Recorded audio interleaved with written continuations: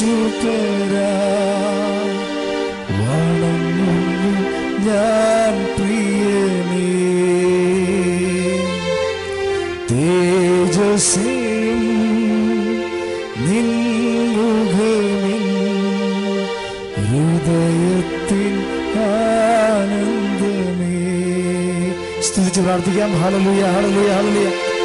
എല്ലാ ആരാധനകൾക്കും സ്തുതികൾക്കും യോഗ്യനായ ദൈവത്തെ ഒന്നു ചേർന്ന് ആരാധിക്കട്ടെ. ഹല്ലേലൂയ, ഹല്ലേലൂയ, ഹല്ലേലൂയ, ഹല്ലേലൂയ. യേശുവേ നന്ദി, യേശുവേ സ്തുതി. ഹല്ലേലൂയ, ഹല്ലേലൂയ. സ്തുതിക്കട്ടെ, സ്തുതിക്കട്ടെ. ഹല്ലേലൂയ, ഹല്ലേലൂയ. പരിശുദ്ധ പരമ ദിവ്യകാരുണ്യത്തിന് എന്നേരവും ആരാധനയും സ്തുതിയും പുകഴ്ചയും ഉണ്ടായിരിക്കട്ടെ. പരിശുദ്ധ പരമ ദിവ്യകാരുണ്യത്തിന് എന്നേരവും ആരാധനയും സ്തുതിയും പുകഴ്ചയും ഉണ്ടായിരിക്കട്ടെ. പരിശുദ്ധ പരമ ദിവ്യകാരുണ്യത്തിന് എന്നേരവും ആരാധനയും സ്തുതിയും പുകഴ്ചയും ഉണ്ടായിരിക്കട്ടെ. സ്തുതിക്കട്ടെ. ഹല്ലേലൂയ, ഹല്ലേലൂയ, ഹല്ലേലൂയ. യേശുവേ, യേശുവേ, യേശുവേ. ഹല്ലേലൂയ, ഹല്ലേലൂയ, ഹല്ലേലൂയ, ഹല്ലേലൂയ. യേശുവേ നന്ദി. ഹല്ലേലൂയ, ഹല്ലേലൂയ, ഹല്ലേലൂയ, ഹല്ലേലൂയ, ഹല്ലേലൂയ, ഹല്ലേലൂയ, ഹല്ലേലൂയ, ഹല്ലേലൂയ, ഹല്ലേലൂയ. യേശുവേ മഹത്വം, മഹത്വം, മഹത്വം. ഹല്ലേലൂയ, ഹല്ലേലൂയ, ഹല്ലേലൂയ, ഹല്ലേലൂയ, ഹല്ലേലൂയ, ഹല്ലേലൂയ, ഹല്ലേലൂയ, ഹല്ലേലൂയ.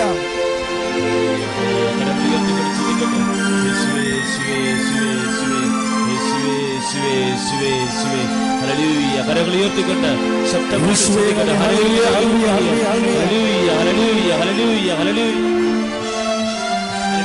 ഹല്ലേലൂയ, ഹല്ലേലൂയ, ഹല്ലേലൂയ. യേശുവേ, യേശുവേ, യേശുവേ, ഹല്ലേലൂയ, ഹല്ലേലൂയ, ഹല്ലേലൂയ, ഹല്ലേലൂയ, ഹല്ലേലൂയ.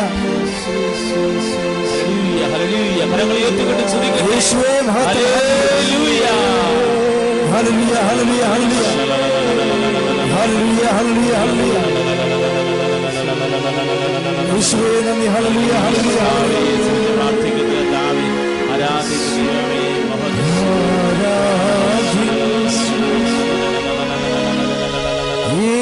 യേശുപരാ വണങ്ങുന്നു ഞാൻ പ്രിയനേ. തേജസ്സും നിൻ മുഖമിൻ ഹൃദയത്തിലാനന്ദമേ.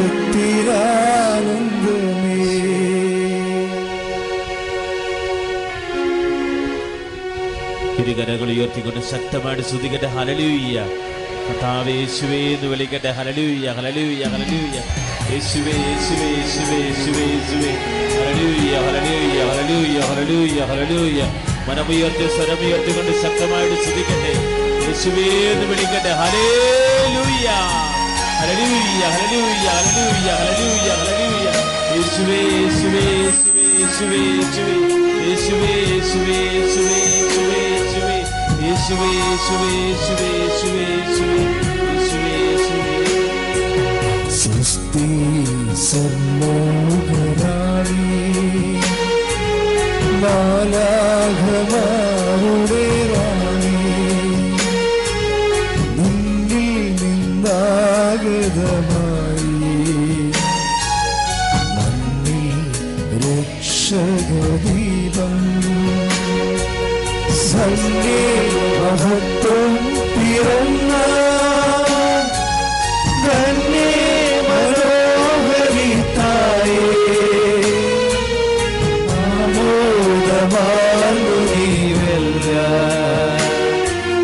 രക്ഷാസുതയ്ക്കും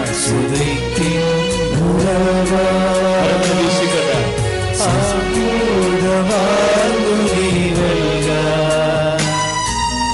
രക്ഷാസുതയ്ക്കും സ്വസ്തി സർവ്വോപരി മാലാഖമാരുടെ റാണി നിന്നിൽ നിന്നാഗതമായി മഞ്ഞിൽ രക്ഷകദീപം.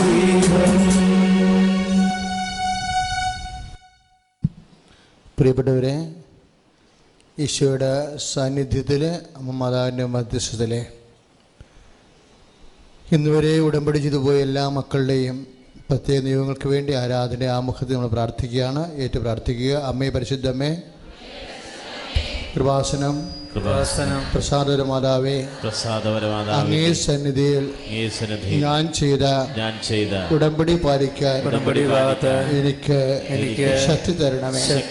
കൃപാസനത്തിലെ മരിയൻ കൃപാഭിഷേക ധ്യാനത്തിൽ പങ്കെടുത്ത് പ്രാർത്ഥിക്കുന്നവരുടെ പ്രാർത്ഥന നിയോഗത്തോട് ചേർത്ത് എന്റെ ആവശ്യം സാധിച്ചു തരണമേ. ശ്രുതികളുടെ ഹല്ലേലൂയ.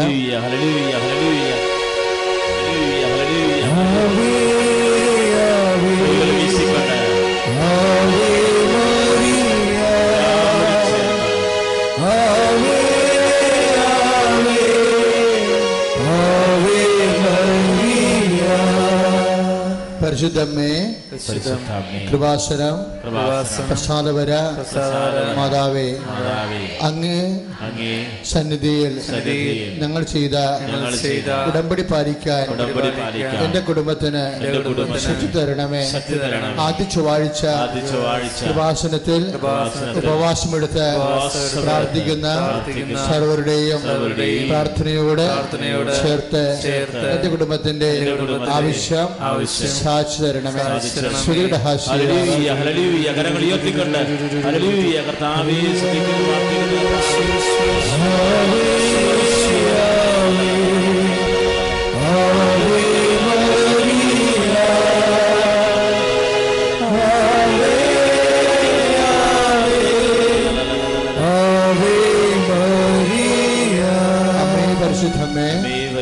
കൃപാസനം പ്രസാദപര മാതാവേ, അങ്ങേ സന്നിധിയിൽ എന്റെ പ്രിയപ്പെട്ടവർക്കായി ഞാൻ ചെയ്ത ഉടമ്പടി പാലിക്കാൻ എനിക്ക് ശക്തി തരണമേ. ആദ്യ ഞായറാഴ്ച കൃപാസനത്തിൽ നടക്കുന്ന ദിവ്യകാരുണ്യ ദമ്പതി ധ്യാനത്തിൽ പങ്കെടുത്ത് പ്രാർത്ഥിക്കുന്ന സർവരുടെയും പ്രാർത്ഥനയോട് ചേർത്ത് എന്റെ കുടുംബത്തിന്റെ ആവശ്യം സാധിച്ചു തരണമേ. ശ്രുതിയുടെ ഹല്ലേലൂയ.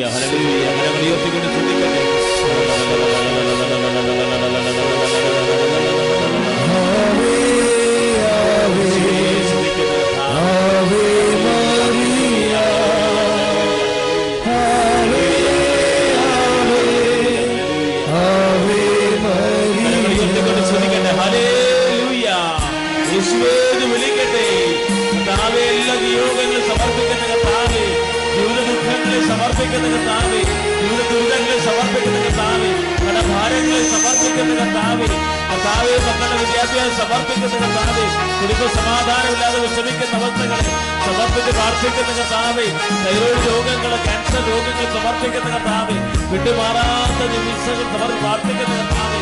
ഹല്ലേലൂയ.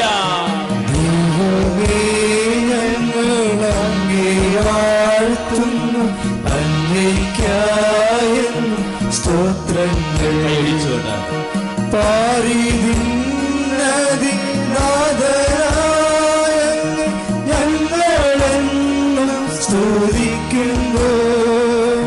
നിത്യസൽപിതാവാകുമങ്ങേ ആരാധിക്കുന്നു പാരാകേ, ആരാധിക്കുന്നു പാരാ. സ്തുതിക്കാം. ഹല്ലേലൂയ, ഹല്ലേലൂയ, ഹല്ലേലൂയ, ഹല്ലേലൂയ, ഹല്ലേലൂയ. യേശുവേ നന്ദി. ഹല്ലേലൂയ, ഹല്ലേലൂയ, ഹല്ലേലൂയ, ഹല്ലേലൂയ.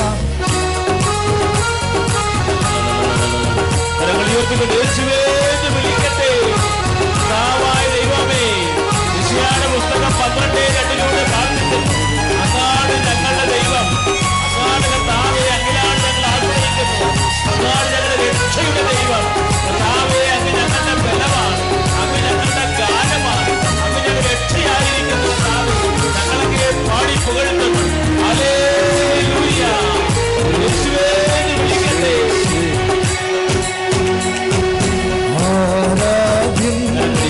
യേശുവരാ വണങ്ങുന്നു ഞാൻ വീരനേ, ആരാധ്യൻ യേശുവരാ വണങ്ങുന്നു ഞാൻ വീരനേ. കൈ ഉയർത്തിയടിച്ച് തേജസ്സേനും നിന്നുകൊല്ലും ഹൃദയത്തിനാനന്ദമേ, തേജസ്സേനും നിന്നുകൊല്ലും ഹൃദയത്തിലാനന്ദമേ. നിൻ കൈകൾ എൻ കണ്ണുനീർ തുടയ്ക്കുന്നതറിയുന്നു ഞാൻ. നിൻ കൈകൾ എൻ കണ്ണുനീർ തുടയ്ക്കുന്നതറിയുന്നു ഞാൻ. ആരാധ്യൻ യേശു പ്രിയനേ, ആരാധ്യൻ യേശുവര വണങ്ങുന്നു ഞാൻ പ്രിയനേ.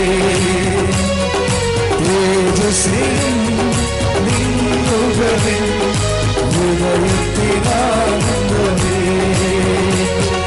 സന്നിധിയിൽ വസിച്ചോട്ടെ, പാദങ്ങൾ ചുംബിച്ചോട്ടെ. സന്നിധിയിൽ വസിച്ചോട്ടെ, പാദങ്ങൾ ചുംബിച്ചോട്ടെ. ആരാധ്യൻ യേശുവര വണങ്ങുന്നു ഞാൻ പ്രിയനേ. ശക്തിയോടെ എല്ലാവരും ചോദിക്കണം. ആരാധ്യൻ യേശുവര വണങ്ങുന്നു ഞാൻ പ്രിയനേ. തേജസ്സിൻ നിന്നുകളിൽ ഹൃദയത്തിലാനന്ദമേ. നിൻ കൈകൾ എൻ കണ്ണുനീർ തുടയ്ക്കുന്നതറിയുന്നു ഞാൻ. നിൻ കൈകൾ എൻ കണ്ണുനീർ തുടയ്ക്കുന്നതറിയുന്നു ഞാൻ. വണങ്ങുന്നു ഞാൻ പ്രിയനേ. ആരാധ്യൻ യേശുവര വണങ്ങുന്നു ഞാൻ പ്രിയനേ. രണ്ട് കൈകളും ഉയർത്തി ശ്രമയത്തി സ്തുതിക്കട്ടെ. ഹല്ലേലൂയ. യേശുവേ വിളിക്കട്ടെ.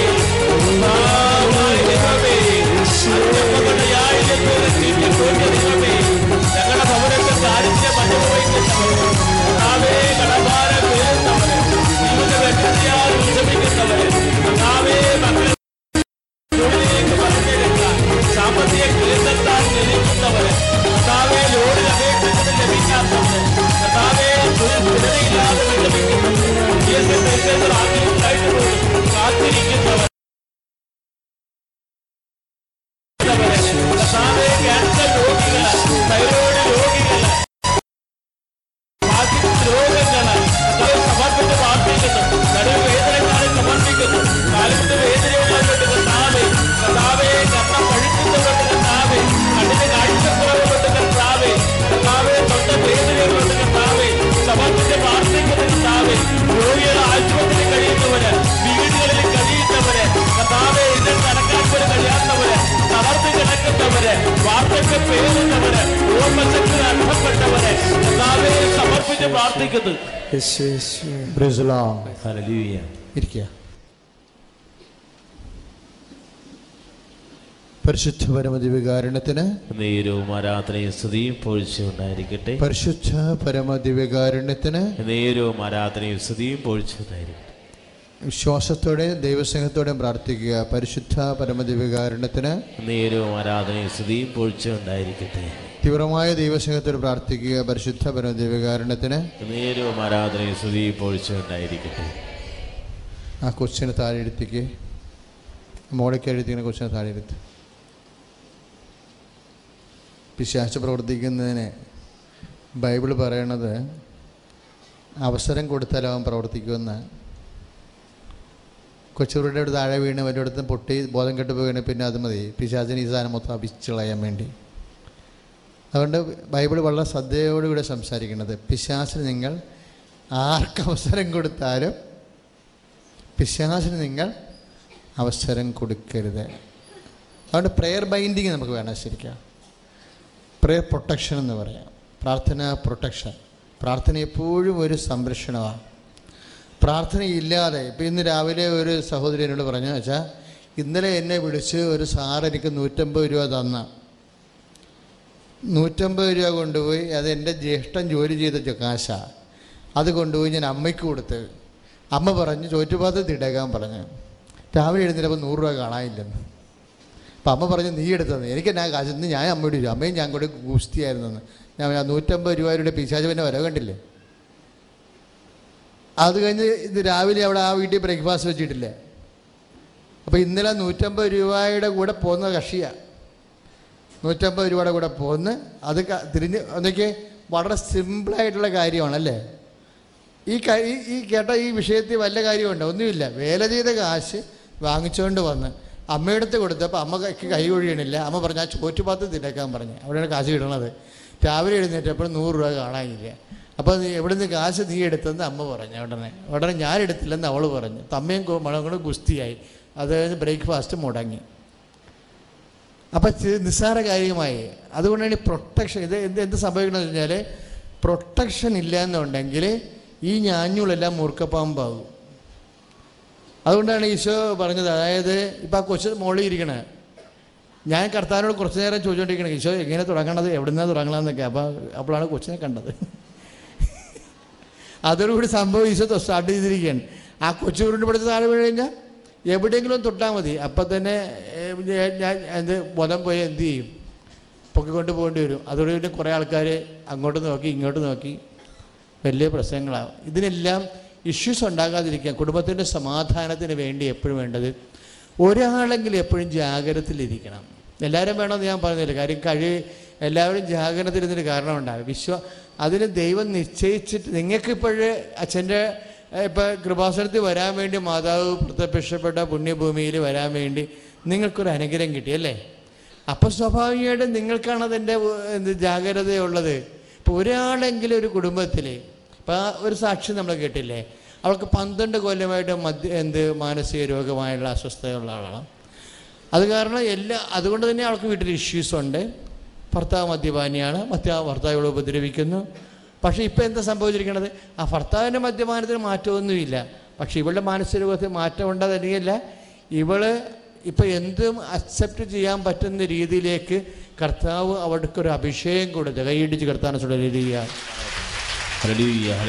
അപ്പം ഈശോയുടെ അടുത്ത് നമ്മളുടെ കുടുംബത്തെ രക്ഷപ്പെടുത്താൻ ഈശോയുടെ അടുത്ത് ഒത്തിരിയേറെ മാർഗങ്ങളുണ്ട്.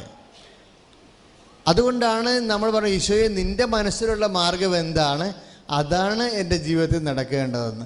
ഇപ്പോൾ ഒരു അമ്മ കനച്ചകത്തിരുന്നുകൊണ്ട് നിലവിളിക്കുന്നുണ്ട്. എന്താ പ്രശ്നം വെച്ച് കഴിഞ്ഞാൽ അവരുടെ മകള് മെഡിക്കൽ എൻട്രൻസ് തോറ്റുപോയി. അപ്പോൾ അവൾ എഴുന്നേറ്റിട്ടില്ല, അവൾ എഴുന്നേക്കത്തും ഇല്ലെന്നാണ് പറഞ്ഞിരിക്കുന്നത്. അപ്പോൾ ഞാൻ ചോദിച്ചു, അപ്പോൾ മെസ്സേജ് എടുത്ത് നോക്കിയപ്പോൾ എൻട്രൻസ് വെച്ച് ബാക്കിയെല്ലാം അവൾക്ക് ഓക്കെയാണ്. അവൾക്ക് മെഡിക്കൽ തന്നെ വേണം, മസിൽ പിടിച്ചിരിക്കുന്ന ആൾ. അതുകൊണ്ട് അവൾക്ക് ഭയങ്കരമായ ഒരു തകർച്ച വന്ന പോലെ അവൾ മനസ്സ് തളർന്ന് വീട്ടിൽ കിടക്കുകയാണ്. കിടക്കണോണ്ട് കുഴപ്പമൊന്നുമില്ല. അതായത് നിങ്ങൾ നല്ല ആധ്യാത്മിക ദാർഢ്യമുള്ള അമ്മമാരാണെങ്കിൽ മക്കളും കിടക്കും, ഭർത്താവും കിടക്കും, അങ്ങനെ പല ആൾക്കാരും കിടക്കും. പക്ഷെ നമ്മൾ പ്രാർത്ഥിക്കുമ്പോൾ എപ്പോഴും നമ്മൾ ശ്രദ്ധിക്കണമെന്നറിയാമോ, ഈ അമ്മമാർ പനിക്ക് പ്രാർത്ഥിക്കണ പോലെ പ്രാർത്ഥിക്കുമ്പോൾ ഇപ്പോൾ ഒരു കുഞ്ഞിന് പനി വന്നെന്ന് വിചാരിച്ചു, 102 അമ്മ അടുത്തിരുന്ന് പ്രാർത്ഥിക്കുകയാണ്. അമ്മ എന്താ പ്രാർത്ഥിക്കേണ്ടത്, ഒരു സ്വർഗസ്ഥനായതും 10 നന്മ നിറഞ്ഞു പറയുമ്പോൾ പ്രാർത്ഥിച്ചുകൊണ്ടിരിക്കുകയാണ്. കാര്യം അമ്മയ്ക്ക് ഇടയ്ക്ക് സ്തുതിക്കുകയും ചെയ്യുന്നുണ്ട്. ഇടയ്ക്ക് ഒരു സ്വർഗസ്ഥനായ 10 നന്മ നിറഞ്ഞവരതിന് 6 നന്മ നിറഞ്ഞു പറയുമ്പോൾ കൊച്ചിന് നെഞ്ചത്ത് കൈവച്ച് ഇന്നു മാതാവെ പൊള്ളണല്ല എന്ന് പറഞ്ഞു. സുസ്ഥി കർത്താവിൻ്റെ സ്വീകരിക്കുന്ന മാതാവെ പൊള്ളണം, നെറ്റിക്കും പൊള്ളണമല്ല. ഇങ്ങനെ പ്രാർത്ഥിച്ച പണിയായിരിക്കും. എന്താ ഈ പ്രാർത്ഥനയുടെ ടാർഗറ്റ് ആരാണ്? പ്രാർത്ഥനയുടെ ടാർഗറ്റ് കൊച്ചല്ല, പ്രാർത്ഥനയുടെ ലക്ഷ്യം ദൈവമാണ്. അമ്മയ്ക്ക് എന്താ സംഭവിച്ചിരിക്കുന്നത്, അമ്മയുടെ പ്രാർത്ഥനയുടെ ലക്ഷ്യം ദൈവമല്ല, കൊച്ചാണ്. അതുകൊണ്ടാണ് ഈ ഓരോ 5 നന്മ പറഞ്ഞ് കഴിയുമ്പോഴും കൊച്ചിൻ്റെ നെഞ്ചത്ത് വെച്ചിട്ട് അതുപോലെ തന്നെ നെറ്റിലേക്ക് കൈ വെച്ച് നോക്കണം. ഇവർക്ക് ഡിസ്റ്റോർട്ടഡ് ആണ് ഇവർ. ഇവരുടെ പ്രാർത്ഥന കേൾക്കാത്തതിൻ്റെ കാരണം ഇതാ. പ്രാർത്ഥന കേൾക്കാത്തതിൻ്റെ കാരണം എന്താണെന്ന് വെച്ചാൽ ഇവർ പ്രാർത്ഥിക്കുന്ന ദൈവത്തോടുള്ള അതിൻ്റെ മീഡിയമായിട്ട് നിൽക്കുന്നത് കുട്ടിക്കാണ് 1ാം സ്ഥാനം കൊടുത്തിരിക്കുന്നത്. പ്രാർത്ഥന എന്തായാലും ക്യാൻസർ ആയാലും എയ്ഡ്സ് ആയാലും 1ാം സ്ഥാനം ദൈവത്തിനായിരിക്കണം. കൈ അടിച്ച് കർത്താൻ തുടരുക.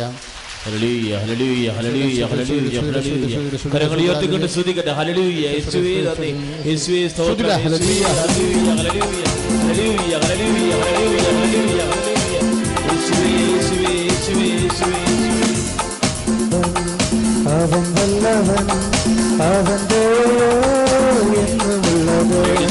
യേശു നല്ലവൻ അവൻ വല്ലവൻ അവൻ്റെ എന്നുമുള്ളത്. പെരുവെള്ളത്തിൽ ഇരച്ചിൽ പോലെ സ്തുതിച്ചിടുക നാം അവൻ്റെ നാമം. പെരുവെള്ളത്തിൽ ഇരച്ചിൽ പോലെ സ്തുതിച്ചിടുക നാം അവൻ്റെ നാമം. ഇപ്പോൾ എവിടെയോ കൊണ്ട് തേങ്ങ ഉടച്ച് അക്രൈസ്തവമായ ആരാധന ചെയ്ത് ഈശോയുടെ കൃപ നഷ്ടപ്പെടുത്തിയ ആളെ കാണിക്കണ്ടേ?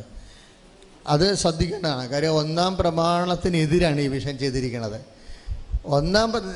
ഒന്നാം പ്രമാണത്തിന് എതിരെ ഒരു വിഷയം ചെയ്തിട്ട് ഒരനുതാപവും ഇല്ലാതെ ഒരു ക്രൈസ്തവനിടെ വന്നിരുന്നിട്ട് ഒരു കഥയുമില്ല. നിങ്ങളുടെ ഉടമ്പടി വരെ റദ്ദായിരിക്കണം. ആ ഒറ്റ കാര്യം കൊണ്ട് റദ്ദായിരിക്കുക. കാര്യം എന്താ? അങ്ങനെ ഒരിക്കലും ഉതപ്പ് കാണിക്കുന്നവൻ പിന്നെയും പിന്നെയും അവൻ ഉതപ്പ് കാണിച്ചില്ലെങ്കിൽ പോലും ആ ടെൻഡൻസി കീപ്പ് ചെയ്യും. ഒരിക്കൽ കൊണ്ട് തേങ്ങ ഉടച്ചെന്ന് വിചാരിച്ചോ എവിടെയെങ്കിലും, പിന്നീട് അവൻ ഉടക്കണേ ഇല്ല, കുഴപ്പമൊന്നുമില്ല, പഴയ. പക്ഷേ ആ ടെൻഡൻസി ഉള്ളിലുള്ള കാരണം അവിശ്വാസത്തിൻ്റെ ഒരു വിത്തുണ്ടാകും. അതായത് അതെൻ്റെ ഒരിക്കൽ ചെയ്തു കഴിഞ്ഞാൽ ചെയ്യണ ഒരു മൈൻഡ് സെറ്റാണ് ഉള്ളത്. അതാണ് ഇപ്പം മെസ്സേജ് വരണത്. എന്താ കാര്യം? അങ്ങനെ ഉണ്ടെങ്കിൽ അതായത് വിശ്വാസം സംശയം കലർന്ന വിശ്വാസമുണ്ട്, സംശയാതീതമായ വിശ്വാസമുണ്ട്. ഇപ്പം ഒരിക്കലും ഒന്നാം പ്രമാണം, ഇപ്പം വ്യഭിചാരമോ കൊലപാതകം ഉണ്ടെങ്കിൽ തീർച്ചയായിട്ടും അത് പാപമാണെങ്കിൽ ഒന്നാം പ്രമാണം പോലെ ഗ്രാവിറ്റി ഇല്ല അതിന്. അത് അനുതാപപ്പെടുമ്പോൾ മാറും. പക്ഷേ മറ്റതെന്ന് പറഞ്ഞ ടെൻഡൻസിയാണ്, ദൈവത്തിന് സബ്സ്റ്റിറ്റ്യൂട്ട് വെക്കാനുള്ള ടെൻഡൻസിയാണ്. അതായത് ദൈവത്തിന് പകരം ഏതെങ്കിലും പൊയ് ദൈവങ്ങളുടെ സങ്കല്പങ്ങൾ വെക്കുന്നതാണ്. അത് ആരെങ്കിലും അങ്ങനെ ചെയ്തു പോയിട്ടുണ്ടെങ്കിൽ 7 പേരെങ്കിലും കാണും ഇതിൻ്റെ അകത്ത്. ഇവിടെ 7 കാണിക്കുന്നുണ്ട് അടിച്ച്. പ്രാർത്ഥിക്കുക, കർത്താവായ ദൈവമേ, പൊയ് ദൈവസങ്കല്പങ്ങളിലെ ആശ്രയം വെച്ചിട്ടുള്ള മാനസിക അവസ്ഥ ഉള്ളവരുടെ മേൽ വിശുദ്ധ രക്തം തളിക്കപ്പെടണമേ. അവിടെ വിശ്വാസത്തെ കറകളഞ്ഞ് എടുക്കണമേ. ശ്രുതിക്കട്ടെ, ഹല്ലേലൂയ, ഹല്ലേലൂയ, ഹല്ലേലൂയ, ഹല്ലേലൂയ, ഹല്ലേലൂയ. ശക്തമായിട്ട് സ്തുതിക്കട്ടെ.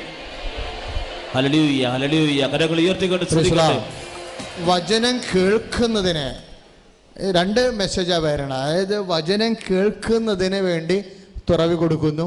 പിന്നെ വലത് ചെവി ഉള്ളിലോട്ട് ഇങ്ങനെ കയറിയിരിക്കുക. വലത് ചെവിയുണ്ട്, പക്ഷെ അകത്ത അവയവങ്ങളൊക്കെ ഉള്ളിലോട്ട് ഇങ്ങനെ ഒതുങ്ങിക്കൂടിയിരിക്കുന്ന കാരണം ശ്രവണത്തിന് കുറവ്, ശ്രവണം കേൾക്കുന്ന കുറവ്. 10 ഡെസിമലാണെങ്കിൽ സൗണ്ട് ഉണ്ടെങ്കിൽ 5 കേൾക്കത്തുള്ളൂ. ആ കാതിനെ കർത്താവ് സ്പർശിച്ച് സുഖപ്പെടുത്തിക്കൊണ്ടിരിക്കുന്നു. ഹല്ലേലൂയ, ഹല്ലേലൂയ, ഹല്ലേലൂയ, ഹല്ലേലൂയ, ഹല്ലേലൂയ, ഹല്ലേലൂയ. Praise Jesus. പരിശുദ്ധ പരമദിവ്യകാരുണ്യത്തിന് ആരാധനയും സ്തുതിയും പോഴ്ചയുണ്ടായിരിക്കും. അപ്പോൾ ഈശോ എപ്പോഴും വെളിപ്പെടുത്തിക്കൊണ്ടിരിക്കുന്ന ഇതാണ്, സംശയം കലർന്ന വിശ്വാസമുണ്ട്, സംശയാതീതമായ വിശ്വാസമുണ്ട്. വിശ്വാസം എപ്പോഴും ഇങ്ങനെ സംശയാതീതമായി വരണം. ഇത്തിരി താമസിച്ച ഈ അഗ്നി പരീക്ഷകളൊക്കെ വരുന്നത് അതിനു വേണ്ടിയാണ്. ഇടയ്ക്കിടയ്ക്ക് പരീക്ഷകൾ വരത്തില്ല, പലതരത്തിലുള്ള പരീക്ഷകൾ വരും.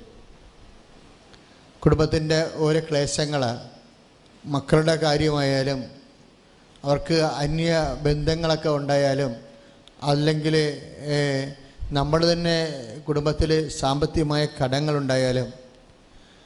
ഒരമ്മച്ചി പറയായിരുന്നു, ഇന്ന് രാവിലെ പറയായിരുന്നു, അതായത് ഞങ്ങൾ ഉടമ്പടി ചെയ്ത് എൻ്റെ മനസ്സിനെ ഏറ്റവും വേദനിപ്പിച്ചൊരു കാര്യമാണ് എൻ്റെ മകളുടെ ഞങ്ങൾക്കിടെ നമ്മുടെ വിശ്വാസത്തിന് പറ്റാത്ത ഒരു ബന്ധം.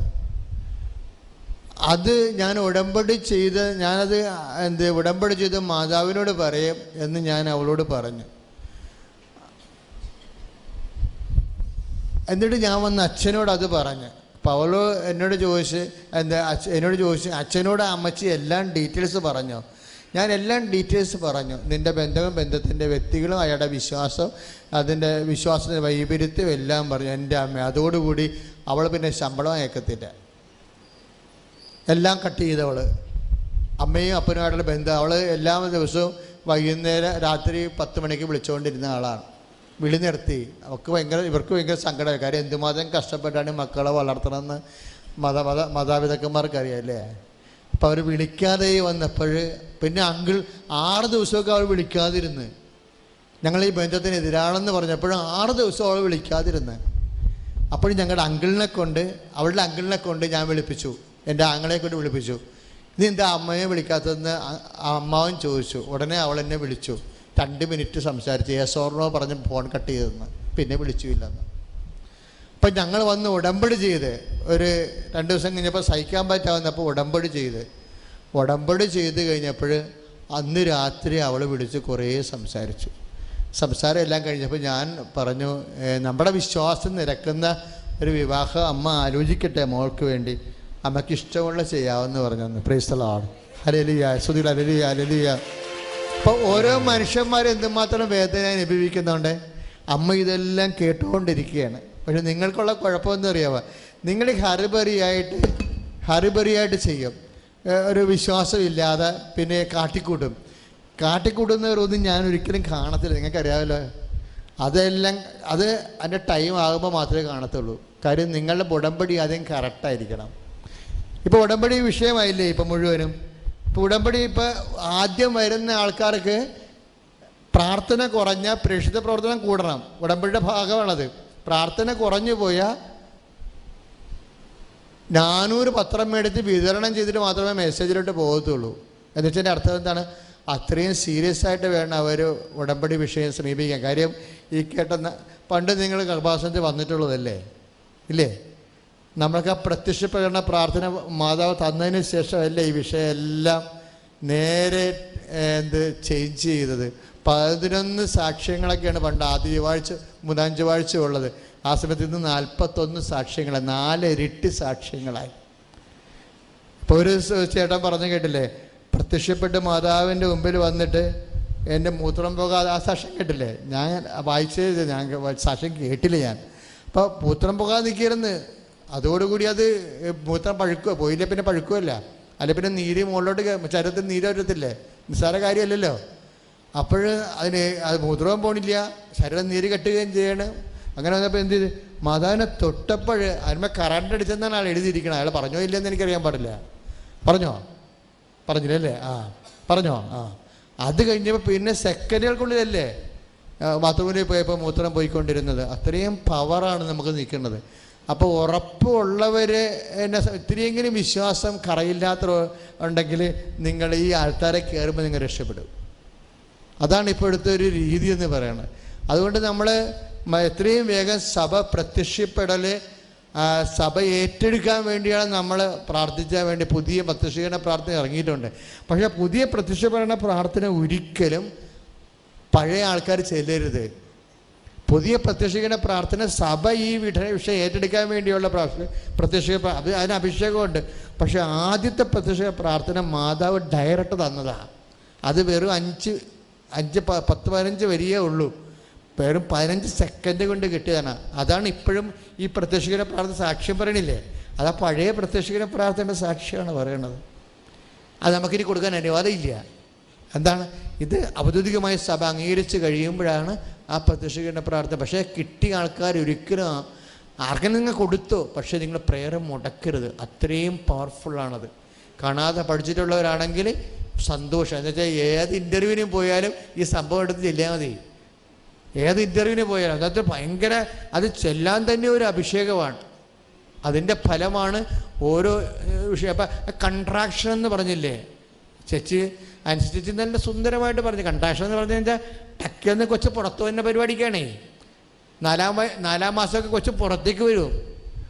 പുറത്തേക്ക് വന്നാൽ ചിലപ്പോൾ അകത്തോട്ട് പോകത്തില്ല. ഒന്നും ചെയ്യാൻ പറ്റില്ല. പിന്നെ എന്ത്? ഗർഭിണിനെ ഇങ്ങനെ നമ്മുടെ ഗ്രേറ്റ് അസിസ്റ്റൻ്റ് ഇപ്പോൾ ഉണ്ട്.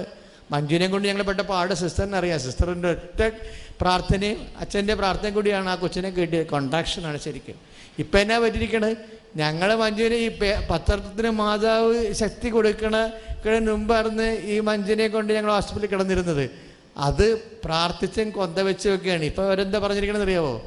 പത്രം പയറായി വിട്ട് വെച്ചാൽ മതി എന്ന്. അപ്പം അതിനെ കൊച്ചകത്തോട്ട് വലിയും ശരിക്കും. അതെന്ന് വെച്ചാൽ പത്രത്തിൻ്റെ ഓരോ പേജിനും ദൈവം പവറായി കഴിഞ്ഞ്. എങ്ങനെ പവറായതാണിത്?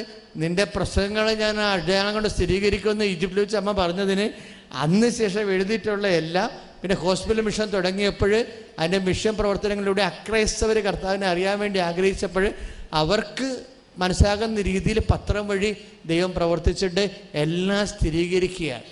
ഒലിവെണ്ണയുടെ സ്ഥിരീകരണമായി, പത്രത്തിൻ്റെ സ്ഥിരീകരണമായി, ഉടമ്പടി സ്ഥിരീകരണമായി. ഇതിനകത്ത് കയറിക്കഴിഞ്ഞാൽ ഏതെങ്കിലും അല്പമെങ്കിലും വിശ്വാസമുള്ളവന് ഏതെങ്കിലും മാർഗത്തിൽ ദൈവം അവനെ സെറ്റ് ചെയ്തിരിക്കും. കൈ ഇടിച്ച് കിടത്താൻ കരങ്ങൾ ഉയർത്തിക്കൊണ്ട് സ്തുതിക്കട്ടെ. ഹല്ലേലൂയ ഹല്ലേലൂയ ഹല്ലേലൂയ ഹല്ലേലൂയ. മുന്നിൽ ചെങ്കടൽ രണ്ടാകുന്നു, കാണുന്നു ഞാൻ വിശ്വാസത്താ. മുൻപിൽ ചെങ്കടൽ രണ്ടാകുന്നു, കാണാത്ത കാര്യങ്ങൾ കൺമുൻപിലെന്നപ്പോൾ വിശ്വസിച്ചിരുന്നു എൻ കർത്താവേ. കാണാത്ത കാര്യങ്ങൾ കൺമുൻപിലെന്നപ്പോൾ വിശ്വസിച്ചിരുന്നു എൻ കർത്താവേ. കാണുന്നു ഞാൻ വിശ്വാസത്താൽ എൻ മുൻപിൽ ചെങ്കടൽ രണ്ടാകുന്നു, കാണുന്നു ഞാൻ വിശ്വാസത്താൽ എൻ മുൻപിൽ ചെങ്കടൽ രണ്ടാകുന്നു. അപ്പോൾ എപ്പോഴും നമ്മൾ ഓരോ ദിവസവും ഓരോ ചൊവ്വാഴ്ചയും പ്രാർത്ഥനയ്ക്ക് വരുമ്പോൾ നിങ്ങൾ ആത്മശോധന ചെയ്യണം. എന്താ കാര്യം? കർത്താവേ, എൻ്റെ വിശ്വാസത്തെ അങ്ങ് കറയില്ലാത്തതാക്കണമേ എന്ന് ഒന്ന് പ്രാർത്ഥിച്ച്. എൻ്റെ വിശ്വാസത്തെ കറയില്ലാത്തതാക്കണമേ. അപ്പം അതായത് ഈ വിശ്വാസത്തിനകത്ത് എപ്പോഴും നമുക്കറിയാമല്ലോ, ഈ നമ്മൾ 18 ക്യാരറ്റ് 22 ക്യാരറ്റ് എന്നൊക്കെ പറയല്ലേ, സ്വർണ്ണ. എന്നാ പരിപാടി?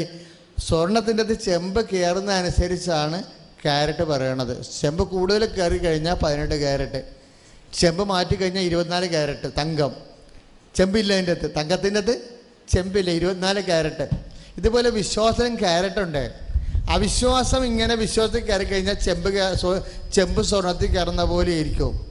ചെമ്പ് സ്വർണത്തിൻ്റെ അകത്ത് കയറി സ്വർണത്തിനേക്കാൾ കൂടെ ചെമ്പായി കഴിയും. ഈ വിശ്വാസത്തിന് ഇങ്ങനൊരു കുഴപ്പമുണ്ട്. ഈ അഗ്നി പരീക്ഷ വെച്ചിരിക്കണത് എന്താണെന്നറിയാവോ?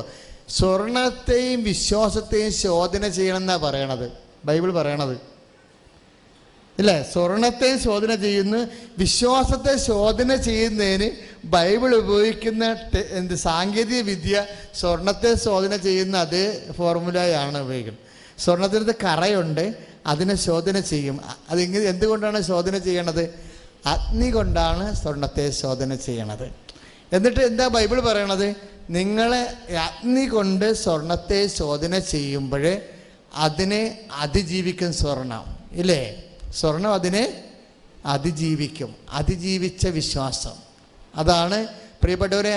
അത് നമ്മൾ കഴിഞ്ഞ ആദ്യ ആഴ്ച തൊട്ട് വിശ്വ പറഞ്ഞ മെസ്സേജാണ്. 1 പത്രോസിൻ്റെ 1, 6, 7, 8 മെസ്സേജ് ഇങ്ങനെ വരുമ്പോൾ 1:7 പറഞ്ഞ അഗ്നി പരീക്ഷകളെ എന്ന് പറഞ്ഞ അഗ്നി പരീക്ഷകളെ അതിജീവിച്ച വിശ്വാസം സ്വർണത്തെക്കാൾ വിലയുള്ളതാണ്. ഒന്ന് സ്വന്തമായിട്ടൊന്ന് പറഞ്ഞു നോക്കിക്കേ. അഗ്നി പരീക്ഷകളെ അതിജീവിച്ച വിശ്വാസം സ്വർണത്തെക്കാൾ വിലയുള്ളതാണ്. അപ്പോഴവിടെ എന്താ എഴുതിയിരിക്കണത്? അതിജീവിച്ച വിശ്വാസം എന്നാണ്, അല്ലേ? അതിജീവിച്ച. അപ്പം വിശ്വാസം എന്ന് പറഞ്ഞാൽ ഈശോ എടുക്കണ എന്ത് വിശ്വാസമാണ്? അതിജീവിച്ച വിശ്വാസം എന്നേ എടുക്കത്തുള്ളൂ. വേറെ ഉണ്ടേ, പത്രോസിൻ്റെ അല്പവിശ്വാസം ഉണ്ടേ. മത്തായിയുടെ 14:31 മത്തായിയുടെ 14:31 പത്രോസിൻ്റെ വിശ്വാസം എന്താ? കടലിന് മീതെ നടന്നു വരുമ്പോൾ പെട്ടെന്ന് പത്രോസ് മുങ്ങിപ്പോകത്തില്ലേ? അപ്പോൾ കർത്താവ് ഉടനെ കയറി കയ്യെ പിടിച്ചിട്ട് എന്താ പറഞ്ഞത്? അല്പവിശ്വാസം, ബാക്കി അല്പം സ്വർണം, ബാക്കി ചെമ്പാടെന്നാ പറയണത്, ഇല്ലേ? പത്രോസിന് വിശ്വാസം എന്തുണ്ട്? അല്പമേ ഉള്ളൂ, ബാക്കി സംശയമാണ്. ഇപ്പം 14:31 മുങ്ങിപ്പോവുകയാണ്. നിങ്ങളിപ്പോൾ കടലിൽ 10 ദിവസം മുങ്ങിയെങ്കിൽ നിങ്ങൾ കടത്തിൽ മുങ്ങണമെന്ന് വിചാരിച്ചോ? ഇപ്പം ഇന്നലെ 2.5 കോടി കടമുള്ള ഒരു മനുഷ്യനെ കണ്ട്. 2.5 കോടി കടമാണ്. അപ്പം അദ്ദേഹത്തിന് അമേരിക്കയിൽ പോകുന്നതിന് ഭയങ്കര ടെൻഷനായിരുന്നു, ബുദ്ധിമുട്ടായിരുന്നു പല തരത്തിലുള്ള. പക്ഷെ ഒരു ഉടമ്പടി കഴിഞ്ഞപ്പോൾ അത് ഓക്കെ ആയി. ഇപ്പം ഇന്നലെ രാത്രി അയാൾ കയറിപ്പോയി. ഇന്നലെ രാത്രി കയറിപ്പോയി. ഇനിയിപ്പോൾ അയാളുടെ അവിടെ ചെന്ന് ജോലി കണ്ടുപിടിച്ച് ഇൻകം ഫ്ലോ ആയിട്ട് വരണം. എനിവേ ഇപ്പം ഈ മത്തായിയുടെ 14:31 എന്താ പറയണത്? അല്പവിശ്വാസി ഒന്ന് പറഞ്ഞേ, സംശയിച്ചത് എന്തിനെ? അപ്പം അല്പവിശ്വാസം എന്ന് പറയുമ്പോൾ വിശ്വാസം അല്പമായ ബാക്കിയുള്ളത് എന്താണ്? സംശയം. അതാണ് സംഭവം. വിശ്വാസം അല്പമാകുമ്പോൾ വിശ്വാസം ഇത്തിരി സ്വർണ്ണമാണ്, ബാക്കി എന്താണ്? ചെമ്പ്. അല്പവിശ്വാസി എന്ന് പറഞ്ഞാൽ പിന്നെ അടുത്ത എന്താണ്? വിശ്വാസം അല്പമാണ്, ബാക്കിയുള്ളത് എന്താണ്? സംശയം. അതാണ് ഈശോ ചോദിക്കണത്. ഈ വിശ്വാസത്തിൽ വരാൻ സാധ്യതയുള്ള സാധനം എന്താണ്? സംശയമാണ്. അപ്പം നിങ്ങൾ ഓരോ ചൊവ്വാഴ്ചയും കഴിയുമ്പോൾ ഈ ചെമ്പ് എന്ന് പറയുന്ന സംശയം കുറഞ്ഞ് വരണം. ചെമ്പ് അപ്പം നമ്മൾ മരുന്ന് ഈ അണ്ടക്കൊണ്ടേ വളം വെച്ചിട്ട് കാര്യമില്ല. കറക്റ്റ് റൂട്ട് നോക്കിയാൽ നിങ്ങളൊന്ന് പ്രാർത്ഥിച്ചേ, കർത്താവായ ദൈവമേ, എന്നിൽ അവിശ്വാസം ഉണ്ടെങ്കിൽ, അവിശ്വാസത്തിന്റെ സംശയമുണ്ടെങ്കിൽ കർത്താവേ ഇപ്പോഴെന്നെ ശക്തീകരിക്കണമേ. ഈ പൗലോസും പത്രോസും തമ്മിൽ ചില കാര്യങ്ങളൊക്കെ ഭയങ്കര യോജിപ്പാ. കാര്യം രണ്ടുപേർക്കും വിളമ്പണം എവിടുന്നാ? പരിശുദ്ധാത്മാവാ, ഇല്ലേ? ഇതിൻ്റെ ഈ കൊടുക്കണ ഏജൻസി ആരാണ്? പത്രോസിനും പൗലോസിനും യോഹന്നാനും ഒരേ ഒരാളാണ് കൊടുക്കുന്നത്. അത് കാരണം പ്രോഡക്റ്റ് ഒന്നായിരിക്കും, പിന്നെ ഡിസൈൻ വ്യത്യാസം ഉണ്ടെന്നേ ഉള്ളൂ. അതിനകത്തുള്ള കണ്ടൻറ്റ് വ്യത്യാസം വരത്തില്ല. അവിടെ പൊതിച്ചിലാണ് വ്യത്യാസം വന്നിരിക്കുന്നത്. പൗലോസിൻ്റെ പാക്കിങ്സും അതുപോലെ തന്നെ പത്രോസിൻ്റെ പാക്കിങ്സും യോഹന്നാൻ്റെ പാക്കിങ്സിലാണ്. അകത്ത് കണ്ടൻറ്റ് വ്യത്യാസം വരുന്നില്ല. ഇതുപോലെ വിശ്വാസത്തിൻ്റെ കാര്യം പറയുമ്പോൾ പൗലോസ് എന്താണ് പറയണത്?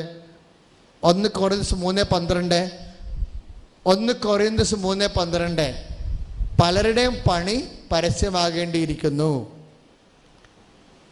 എല്ലാവരും പണിക്കാരാണെന്ന് സമ്മതിച്ചു. ക്രിസ്തുവാകുന്ന അടിസ്ഥാനത്തിലാണ് നമ്മളെല്ലാം പണിയണത്, അല്ലേ? ക്രിസ്തുവാകുന്ന അടിസ്ഥാനത്തിലാണ് നമ്മളെല്ലാം പണിയണത്. പക്ഷേ പണിയുമ്പോഴുള്ള കുഴപ്പം വെച്ച് കഴിഞ്ഞാൽ ചില ആൾക്കാർ പുല്ല് കൊണ്ട് പണിയും, ചില ആൾക്കാർ വൈക്കോല് കൊണ്ട് പണിയും, ചില ആൾക്കാർ മണ്ണ് കൊണ്ട് പണിയും, ചില ആൾക്കാർ സ്വർണം കൊണ്ട് പണിയും, ചിലർ രത്നം കൊണ്ട് പണിയും. ഇത് ഈ പണിയും എന്ന് പറഞ്ഞ് എന്ത് കാര്യത്തിനാണ് പറയണത്? വിശ്വാസത്തിനെ കുറിച്ചാണ് പറയണത്. വിശ്വാസം പൗലോസ് ഇങ്ങനെ തിരിച്ചിരിക്കുകയാണ്. പുല്ല് വിശ്വാസം ഒന്ന് എനിക്ക് ഭയങ്കര ഇഷ്ടപ്പെട്ടു പോയി. ക്രിസ്തു പോകാൻ അടിസ്ഥാനമില്ല, അതിപ്പോൾ പുല്ല് കൊണ്ട് പണിയുമെന്ന്. പുല്ല് വിശ്വാസം.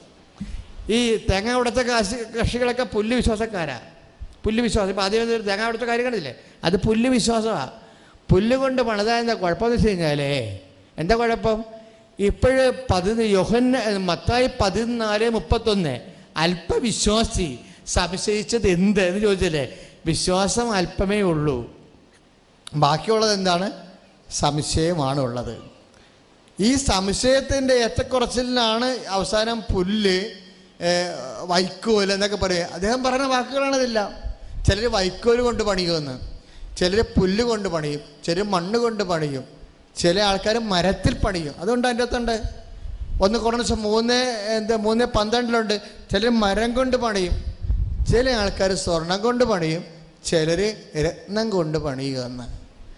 അപ്പോൾ രത്നത്തിൻ്റെ വിശ്വാസമുണ്ട്, സ്വർണത്തിൻ്റെ വിശ്വാസമുണ്ട്, പുല്ലിൻ്റെ വൈക്കോലിൻ്റെ വിശ്വാസമുണ്ട്, മരത്തിൻ്റെ വിശ്വാസമുണ്ട്, പുല്ലിൻ്റെ വിശ്വാസമുണ്ട്. നോക്കിയേ, ഇതിൽ ഏതാണ് അതിജീവിക്കണത്? സ്വർണവും രത്നവും മാത്രമേ അതിജീവിക്കത്തുള്ളൂ. ഈ പുല്ലാണ് നിൻ്റെ വിശ്വാസം, പുല്ലാണോ വൈക്കോലാണോ എന്നറിയാൻ വേണ്ടി ഇടയ്ക്കിടയ്ക്ക് തീ കാണിക്കും, തമ്പുരാൻ തീ കാണിക്കും. അതാണ് ഈ ഭർത്താവ് ഇടയ്ക്ക് സംശയം കാണിക്കണില്ലേ? ഭർത്താവിൻ്റെ സംശയം. അതുപോലെ തന്നെ കുടുംബത്തിൻ്റെ ബാങ്കുകാരൻ വിളിച്ച് നമ്മുടെ തന്തയ്ക്ക് വിളിക്കത്തില്ലേ? നിങ്ങൾക്ക് വാങ്ങിച്ചുകൊണ്ട് പോയപ്പോൾ ഭയങ്കര നാക്കാറുന്നല്ല, ഇപ്പം നാക്ക് അവിടെ ഇറങ്ങിപ്പോയി, നാളെ അടുത്ത ആഴ്ച അവിടെ ഒട്ടിക്കാൻ പോകണമെന്ന് പറയും, ജപ്റ്റിന് ഒട്ടിച്ചൊട്ടിക്കാൻ പോകണമെന്ന് പറയും. അപ്പം നിങ്ങളിവിടെ ദൈവമേ, ഞാൻ കൃപാസനത്തിൽ പോയി ഉടമ്പടിച്ചത് ജപ്റ്റിന് ഒട്ടിച്ചൊട്ടിക്കാതിരിക്കാനാണല്ല, ഒട്ടിക്കാൻ പോകണം. അപ്പം എൻ്റെ ഉടമ്പടി ഒത്തു കാണത്തില്ലായിരിക്കും ചിലപ്പോൾ, ഇല്ലേ? അപ്പോഴൊരു സംശയം. അത്രയും നേരം കുഴപ്പമില്ല. ബാങ്കുകാരൻ വിളിച്ച് തന്തയ്ക്ക് വിളിച്ചപ്പോഴാണ് സംശയം വന്നിരിക്കണത്, അടുത്ത ആഴ്ച ഒട്ടിക്കാൻ പോകണമെന്ന് പറഞ്ഞു. അതായത് എൻ്റെ ഭവനം, ഞാൻ എവിടെ താമസിക്കണമെന്ന് എൻ്റെ കർത്താവ് തീരുമാനിക്കും. കർത്താവ് എവിടെ ആഗ്രഹിക്കുന്നുവോ ഞാൻ അവിടെ താമസിക്കും എന്നൊരു നിശ്ചയദാർഢ്യം വേണമെങ്കിൽ എന്താണ്? മുൻകാല അനുഭവങ്ങൾ വേണം. നീ പരീക്ഷ ജയിച്ച ആളായിരിക്കണം. ഇല്ലേ? ഞാനൊരു മനുഷ്യനോട് പറഞ്ഞേ, ഇത് കാണുന്നത് ഒരു അച്ഛനോടാണ് വിളിച്ച് പറഞ്ഞത്, എനിക്ക് തോന്നിയ അച്ഛനൊന്ന് വിളിക്കണമെന്ന്. അച്ഛനെ ഇടവക്കാർ ചുമ്മാ ഇട്ടുകൊണ്ട് ഒരു ആവശ്യമില്ലാത്ത കാര്യത്തിന് മാനസികമായിട്ട് പീഡിപ്പിക്കുന്നുണ്ട്. അപ്പോൾ അച്ഛനെ അവിടെ നിന്ന് ഇട്ടച്ചും പോരണമെന്ന് തോന്നി. അപ്പോൾ എനിക്ക് സംശയം തോന്നി. ഞാൻ വെളുപ്പിനെ വിളിച്ച് പറഞ്ഞ്, ഫാദർ, നിങ്ങളെ പല കടൽ നീന്തിയ ആളാണ്, നിങ്ങളിപ്പോൾ കാണുന്നത് കൈത്തോട് മാത്രമാണ്, മര്യാദക്ക് അവിടെ നിന്ന് നിൽക്കണമെന്ന് പറഞ്ഞു. എന്താ കാര്യം? കടൽ നീന്തിയതാണ് നമ്മൾ. എനിക്കറിയാം അച്ഛൻ കടൽ നീന്തിയ ആളാ. ഇപ്പം കാണുന്ന കൈത്തോട് മാത്രമാണ്. മനസ്സിലായില്ലേ? അത് എന്തെങ്കിലും എൻ്റെ സഹോദരൻ ഓർക്കണം. അതായത് ജീവിതത്തിൽ എന്തെങ്കിലും വിഷയം വരുമ്പോൾ ഈശോനെ നിങ്ങൾ ഓർക്കണം. എന്ന് വെച്ചാൽ എങ്ങനെ ഓർക്കണം എന്ന് ഓർക്കണത്? കഴിഞ്ഞ കാലങ്ങളിലെ ഈശോനെ ഓർക്കണം. 16:8 മത്തായി 16:8 എന്താ പറയണത്? 5 അപ്പം 5000 പേർക്ക് വേണ്ടി വീതിച്ചപ്പോൾ നിങ്ങൾ എത്ര കൊട്ട നിറയെ ശേഖരിച്ചു വന്ന്. Price the Lord, hallelujah. 5 അപ്പം 5000 പേർക്ക് വേണ്ടി വീതിച്ചപ്പോൾ നിങ്ങൾ എത്ര കൊട്ട നിറയെ ശേഖരിച്ചു? അവർ പറഞ്ഞ് 12. 4 അപ്പം 7000 പേർക്ക് വേണ്ടി വീതിച്ചപ്പോൾ എത്ര കൊട്ട നിറയെ ശേഖരിച്ചു? അവർ പറഞ്ഞ് 7. അപ്പമില്ലാത്തതിനെക്കുറിച്ച് നിങ്ങൾ ഉത്കണ്ഠപ്പെടുന്നത് എന്തിനാണെന്ന്. Praise the Lord. കർത്താവ് അതേ പറഞ്ഞിരുന്നു. അതായത് എന്തെങ്കിലും ഒരു അസ്വസ്ഥത ഉണ്ടെങ്കിൽ, ഇല്ലായ്മ, വീടില്ല, സ്ഥലമില്ല, അഭിമാനമില്ല, എന്തെങ്കിലും തരത്തിൽ ഇല്ലായ്മ വന്നാൽ ഉടനെ ദൈവവേദനെ നീ ചിന്തിക്കണം, കഴിഞ്ഞ കാലത്ത് നിന്റെ ജീവിതത്തിൽ പ്രവർത്തിച്ച കർത്താവിനെ. Praise the Lord. കാര്യം നീ ആ കർത്താവുമായിട്ട് നീ അഗ്നിപരീക്ഷയുടെ അതിജീവിച്ചാണ്. ആ കർത്താവിന് മാറ്റമൊന്നുമില്ല. ആ കർത്താവ് തന്നെ ഇന്നും നമ്മുടെ കൂടെ ജീവിക്കുന്നത്. കൈ അടിച്ച് കർത്താവിനെ ഹല്ലേലൂയ.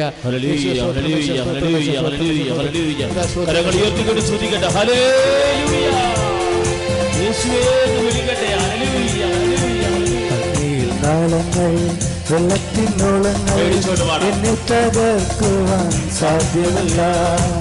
അഗ്നിയിൽ നാളങ്ങൾ വെള്ളത്തിനോളങ്ങൾ എന്നെ തകർക്കുവാൻ സാധ്യമല്ല. അഗ്നിയിലിറങ്ങി വെള്ളത്തിൽ നടന്ന സർവശക്തൻ എൻ്റെ കൂടെയുണ്ട്. അഗ്നിയിലിറങ്ങി വെള്ളത്തിൽ നടന്ന സർവശക്തൻ എൻ്റെ കൂടെയുണ്ട്. കാണുന്നു ഞാൻ വിശ്വാസത്താൽ എന്നും ചെങ്കടൽ രണ്ടാകുന്നു. കാണുന്നു ഞാൻ വിശ്വാസത്താൽ എന്നും ചെങ്കടൽ രണ്ടാകുന്നു. ഈശോ എന്താ പറയണത്? എന്തെങ്കിലും അസ്വസ്ഥത വന്നു കഴിഞ്ഞാലേ, ഇപ്പം അഗ്നിപരീക്ഷകളെ എന്ന് പൗലോസ് പറയണില്ലേ? 1 കൊരിന്ത്യർ 3:12 അത് തന്നെയല്ലേ 10 ദിവസം പറയണത്. 1 1:6 പറയണത്. 2 അഗ്നിപരീക്ഷകളാണ്. രണ്ടിനെ അതിജീവിക്കണമെന്നാണ് ഈശോ പറയണത് അല്ലേ? അതിജീവിക്കണം എന്തുകൊണ്ടാണ്? വിശ്വാസം കൊണ്ടാണ്. ഈശോ തന്നെ അത് തന്നെയല്ലേ ഈശോ പോകാൻ നേരത്തെ പറയണത്, നിങ്ങളുടെ ഹൃദയം അസ്വസ്ഥമാകാതിരിക്കട്ടെ. ഇല്ലേ? ദൈവത്തിൽ വിശ്വസിക്കുവിൻ, എന്നിലും വിശ്വസിക്കുവിൻ. എൻ്റെ പിതാവിൻ്റെ ഭവനത്തിൽ അനേകം വാസസ്ഥലങ്ങളുണ്ട് എന്നൊക്കെ ബൈബിളുണ്ട്. പല വേർഷൻസിൽ പല വാക്ക് കിടക്കണത്. അപ്പം നമ്മളവർക്കും നമ്മൾ ഇതുപോലെ ഫ്ലാറ്റും കാര്യങ്ങളൊക്കെ സ്വർഗത്തിൽ കാണുമെന്ന് മണ്ണാങ്കട്ട ഒരു കുന്തവും ഇല്ല അവിടെയും. നമ്മളീ പറഞ്ഞ കേസ് കേട്ടൊന്നും അല്ലത്. യഹൂദന്മാർക്ക് വെളിവില്ലാത്തത് കൊണ്ട് അവന്മാർക്ക് അറിയാവുന്ന ഭാഷയിൽ കർത്താവ് സംസാരിച്ചതാണ്. അല്ലാതെ അവിടെ ഇങ്ങനെ അപ്പാർട്ട്മെൻറ്റും ഫ്ലാറ്റും ഒന്നും സ്വർഗത്തിലില്ല. അവിടെ എന്താ ചെയ്തിരിക്കണത്? ആ വാക്ക് കറക്റ്റാണ് ഈശോ പോയിരിക്കണത്. ഞാനത് പോയി റെഫർ ചെയ്താണ്. ഇത് കാര്യം ഇപ്പോൾ യോഹന്നാൻ 14:1 പറഞ്ഞ് നിങ്ങളുടെ ഹൃദയം അസ്വസ്ഥമാകാതിരിക്കട്ടെ. പറഞ്ഞേ, നിങ്ങളുടെ ഹൃദയം അസ്വസ്ഥമാകാതിരിക്കാൻ വേണ്ടി എന്താ മാർഗം? ദൈവത്തിൽ വിശ്വസിക്കുവേൻ. Price the Lord. അതാണ് സംഭവം. വിശ്വാസം അസ്വസ്ഥത മാറ്റാൻ എന്താ മാർഗം? ദൈവത്തെ വിശ്വസിക്കും. അപ്പം നിങ്ങൾ പറയും, എൻ്റെ അച്ഛാ എനിക്ക് വിശ്വാസമുണ്ട്, എന്നിട്ട് പിന്നെ എനിക്ക് എന്താ അസ്വസ്ഥത ഉള്ളത്? അതിജീവിക്കാത്ത വിശ്വാസം, പുല്ല വിശ്വാസമുള്ള കയ്യിൽ. അതല്ലേ സംഭവം. ഇപ്പം യോഹന്നാൻ്റെ 14:1 എന്താ പറയണത്? നിങ്ങളുടെ ഹൃദയം അസ്വസ്ഥമാകാതിരിക്കട്ടെ. ഇപ്പം കടമായാലും മക്കളുടെ എന്തെങ്കിലും കുഴപ്പത്തിലായാലും ശരി, നിങ്ങളുടെ രോഗമായാലും ശരി, ഈശോ പറയും ഹൃദയം അസ്വസ്ഥമാകാതിരിക്കട്ടെ. അസ്വസ്ഥമാകാതിരിക്കണമെങ്കിൽ എന്ത് ചെയ്യണമെന്ന് ഈശോ പറയുന്നുണ്ട്. എന്താണ്? ദൈവത്തിൽ വിശ്വസിക്കുവിൻ. Price the Lord. പിന്നെന്താണ്? എന്നിലും വിശ്വസിക്കാൻ പറയും. അത് വിശ്വാസമല്ല, ശരിക്കും അത് സ്നേഹമാണ്. അത് സ്നേഹമാണ്. ഈശോയിൽ നമ്മൾക്ക് വിശ്വസിക്കുകയല്ല നമ്മൾ ചെയ്യണത്. ഈശോയെ നമ്മൾ അതെപ്പോഴും ഓർത്തേക്കണം. അവിടെ പറയുന്ന ഇപ്പോൾ യോഹന്നാൻ്റെ 14:1 നിങ്ങളുടെ ഹൃദയം അസ്വസ്ഥമാകാതിരിക്കട്ടെ എന്ന് പറയുമ്പോൾ ദൈവത്തിൽ വിശ്വസിക്കും. പിതാവായ ദൈവത്തിൽ നമ്മൾ വിശ്വസിക്കുന്നു, പക്ഷേ ഈശോനെ നമ്മൾ സ്നേഹിക്കുന്നു. കാര്യം എന്താ? ഞാൻ ഒരു കാര്യം ചോദിക്കട്ടെ. ഞാൻ എൻ്റെ പള്ളിയിൽ ചോദിച്ചാണ് എൻ്റെ ജനങ്ങളോട്, അതായത് നമ്മൾ ഒരു അമ്മയും ആയയും ഇപ്പം കുഞ്ഞുങ്ങളെ വളർത്തേണ്ടി വരുമ്പോൾ പലപ്പോഴും അമ്മയ്ക്ക് ജോലി ഉണ്ടെങ്കിൽ ആയ വളർത്തത്തില്ലേ? ഇല്ലേ? ആരാണ് ഹൗസ് മെയ്ഡായിട്ട് നിൽക്കണവർ ഒരു വളർത്തും. അപ്പോൾ കൊച്ചിന് പനി വരുമ്പോഴേ ഇപ്പം ചിലപ്പോൾ ഒരു ദിവസം രാത്രി മൊത്തം ഉറക്കം നിൽക്കേണ്ടി വരുമോ? അല്ലേ? കൊച്ചിൻ്റെ കൂടെ ഉറക്കം നിൽക്കേണ്ടി വരത്തില്ലേ? ഛർദിലും പനിയൊക്കെ ആണെങ്കിൽ എന്ത് ചെയ്യാൻ പറ്റും? ഒന്നും ചെയ്യാൻ പറ്റത്തില്ല. അപ്പോൾ ആയയും ഒരു ദിവസം ഉറക്കം നിൽക്കുന്നു, അമ്മയും ഒരു ദിവസം ഉറക്കം നിൽക്കുന്നു. ഇവർ മാറി മാറിയാണ് കൊച്ചിനെ നോക്കണത്. ആർക്കായിരിക്കും കൂടുതൽ കഷ്ടപ്പാട്? ആ 102 പനിയും ഛർദിലുമുള്ള കൊച്ചിൻ്റെ കൂടെ ഒരു ദിവസം അമ്മ ഉറക്കം നിൽക്കുന്നു രാത്രി, അടുത്ത ദിവസം ആയ ഉറക്കം നിൽക്കുന്നു. അമ്മയ്ക്കാണ് ആയക്കാണ് കൂടുതൽ കഷ്ടപ്പാട്? എന്താ കാര്യം? ആയക്കാണ് കൂടുതൽ കഷ്ടപ്പാട് അല്ലേ? എന്താ കാര്യം? അമ്മയ്ക്ക് സ്നേഹമുള്ളത് കൊണ്ട് കഷ്ടപ്പാട് അറിയണില്ല. ആയക്ക് സ്നേഹമല്ല, അവർക്കൊരു ജോലിയാണത് ഇല്ലേ? അതുകൊണ്ട് ജോലി പോലെ അതിൻ്റെ കഷ്ടപ്പാടുണ്ടാകും. സ്നേഹം വരുമ്പോൾ കഷ്ടപ്പാട് കുറയും. സ്നേഹം വരുമ്പോൾ എന്താ അച്ഛൻ ഇങ്ങനെ പറയാൻ കാരണം എന്ന് പറഞ്ഞു കഴിഞ്ഞാൽ, ഈ അതിജീവിക്കണം എന്ന് പറഞ്ഞില്ലേ, അതായത് നിങ്ങളുടെ ഹൃദയം അസ്വസ്ഥമാകാതിരിക്കണം, ദൈവത്തിൽ വിശ്വസിക്കുക, എന്നിലും വിശ്വസിക്കുമെന്ന് പറയുമ്പോൾ എന്നിൽ വിശ്വസിക്കുകയല്ല, ഈശോയിൽ വിശ്വസിക്കുകയല്ല, ഈശോയെ നമ്മൾ സ്നേഹിക്കണം എന്ന് പറഞ്ഞില്ലേ. കാര്യം പത്രോസ് എന്താ പറയണത്? അഗ്നി പരീക്ഷകളെ അതിജീവിച്ച വിശ്വാസം എന്ന് പറഞ്ഞില്ലേ. 1 പത്രോസിൻ്റെ 5:6 പറഞ്ഞില്ലേ, അഗ്നി പരീക്ഷകളെ, സങ്കടങ്ങളെ, സഹനങ്ങളെ, തെറ്റിദ്ധാരണകളെ, എല്ലാ മാനസിക പീഡനങ്ങളെ, അഗ്നി പരീക്ഷകളെ അതിജീവിക്കണം എന്ന് പറയുമ്പോൾ കഷ്ടങ്ങളെ അതിജീവിക്കണമെങ്കിൽ എന്ത് വേണ്ടി വരുമായിരിക്കും? വിശ്വാസം പോരല്ലോ. പൗലോസ് എന്താ പറയണത്? ഞാൻ പറഞ്ഞില്ലേ, പൗലോസിൻ്റെ അടുത്തും പത്രോസിൻ്റെ അടുത്തും അവർക്ക് കർത്താവിൻ്റെ വചനം കൊടുക്കുന്ന പരിശുദ്ധാത്മാവെന്ന ഒറ്റ ഏജൻസിയാണ്. എങ്ങനെ അതിജീവിക്കുമെന്നാണ് പൗലോസ് പറയണത്? വിശ്വാസം കൊണ്ടല്ല, സ്നേഹം കൊണ്ടാണ്. അതാണ് 1 കൊറിന്തോസിന്റെ 13:7 സ്നേഹം സകലത്തെയും അതിജീവിക്കണമെന്ന്. കൈ അടിച്ച് കർത്താവ്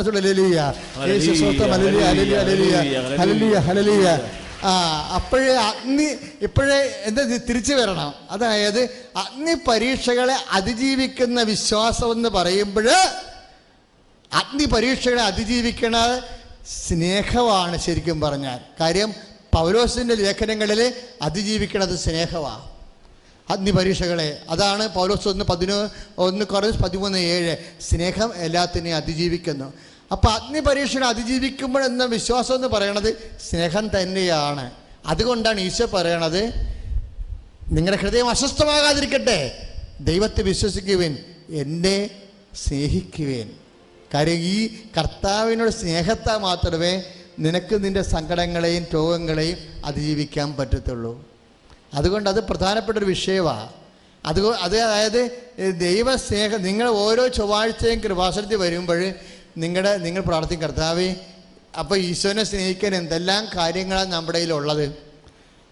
കാര്യം ഈശോൻ്റെ കയ്യിലുള്ള പല കാര്യങ്ങളും നമ്മുടെ കയ്യിലുണ്ട്. മുൾക്കിലിടമുണ്ട്, കുരിശ് മരണ, തിരുവിലാലം മുറിവുണ്ട്, പരക്കര ജനങ്ങൾ ആയപ്പോഴതുണ്ട്, കുരിശുരഞ്ഞ ചുമരിലെ പാടുണ്ട്. ഇതെല്ലാം നമ്മുടെ കയ്യിലുമുണ്ട്, സെയിമായിട്ടുണ്ട്. പക്ഷെ നമ്മൾ പറയണേ അത് ഈശോയുടെ പേരിലാക്കണമെന്ന് മാത്രമേ ഉള്ളൂ. മനസ്സിലായില്ലേ? നമ്മുടെ കയ്യിലുള്ള നീറ്റലില്ലേ, ഇപ്പം നാത്തും പോരായാലും അമ്മായിമ്മ പോരായാലും നാട്ടുകാരുടെ ചതിയായാലും നിൻ്റെ ഓഫീസിലും നീ ജോലി ചെയ്യുന്ന സ്ഥലത്തുള്ള കുത്തിത്തിരിപ്പും പരവെപ്പും സൂചിവെപ്പും എല്ലായിടത്തും ആവശ്യത്തിന് എല്ലാവരും കിട്ടണമുണ്ടല്ലോ ഇല്ലേ? നിങ്ങളത് നീരസമായിട്ടും സങ്കടമായിട്ടും വൈരാഗ്യമായിട്ടും പ്രതികാരമായിട്ടും ഗ്രൂപ്പിസമായിട്ടും അതിനെ ലോകരൂപിയിലാണ് പ്രതിരോധിക്കുന്നത്. നോ, അങ്ങനെ പ്രതിരോധിച്ചൊരു കാര്യമില്ല. അതായത് ഇത് പല കാര്യങ്ങളും കർത്താവ് ഞാൻ അനുഭവിക്കണത് നിൻ്റെ മുൾക്കിടത്തിൻ്റെ ഭാഗം, നിൻ്റെ കുരിശുമടത്തിൻ്റെ ഭാഗം, നിൻ്റെ ശിരസ്സിൽ ഇരുന്ന് അമർന്ന മുൾക്കിടത്തിൻ്റെ ഭാഗം, നിൻ്റെ ചുമലിരുന്ന ഉരഞ്ഞ കുരിശിൻ്റെ ഭാഗമായിട്ട് ഞാൻ നീറ്റലിനെ നിൻ്റെ നാമത്തിൽ സ്വീകരിക്കണമെന്ന് പറയണം. അങ്ങനെ പറയുമ്പോഴെന്താ പറയണത്? അപ്പോഴാണ് ഈശോയോടുള്ള സ്നേഹം വർദ്ധിക്കണത്. ഈ സ്നേഹം വർദ്ധിക്കുമ്പോൾ രണ്ട് കാര്യങ്ങളാണ്. പൗലോസ് കൃത്യമായിട്ട് പിന്നെ സംസാരിക്കും. നമുക്ക് വെളിപ്പെടാതിരിക്കുന്ന മഹത്വത്തെക്കുറിച്ച് ഓർക്കുമ്പോഴേ ഇന്നത്തെ കഷ്ടതകൾ തുലോ നിസ്സാരമാണ്. കാര്യം ഈ സ്നേഹിച്ച് കഴിഞ്ഞാലുള്ള ഗുണമെന്ന് വെച്ച് കഴിഞ്ഞാൽ സമ്മാനം കിട്ടും. പൗലോസും പത്രോസും വെളിപാടും എല്ലാം സമ്മാനത്തിൻ്റെ കാര്യത്തിൽ ഒറ്റ അഭിപ്രായക്കാരാണ്.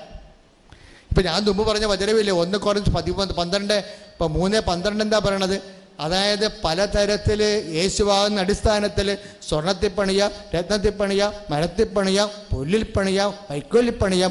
അഗ്നി തീരുമാനിക്കും ഏതാണ് അഗ്നിയെ ഏത് അഗ്നിയെ അതിജീവിക്കണത്.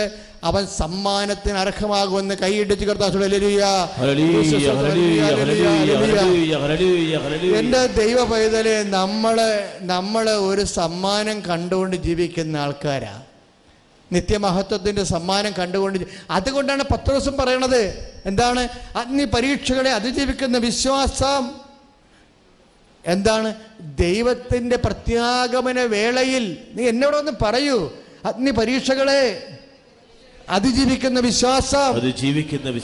മിശിഹാ തമ്പുരാന്റെ പ്രത്യാഗമന വേളയിൽ അവിടുത്തെ സ്തുതിക്കും മഹത്വത്തിനും കാരണമാകുമെന്ന് കൈയടിച്ച് കർത്താവ്. കരങ്ങൾ ഉയർത്തിക്കൊണ്ട് സ്തുതിക്കട്ടെ. ഹല്ലേലൂയ, ഹല്ലേലൂയ, ഹല്ലേലൂയ, ഹല്ലേലൂയ. കരങ്ങൾ ഉയർത്തിക്കൊണ്ട് യേശുവേ എന്ന് വിളിക്കട്ടെ.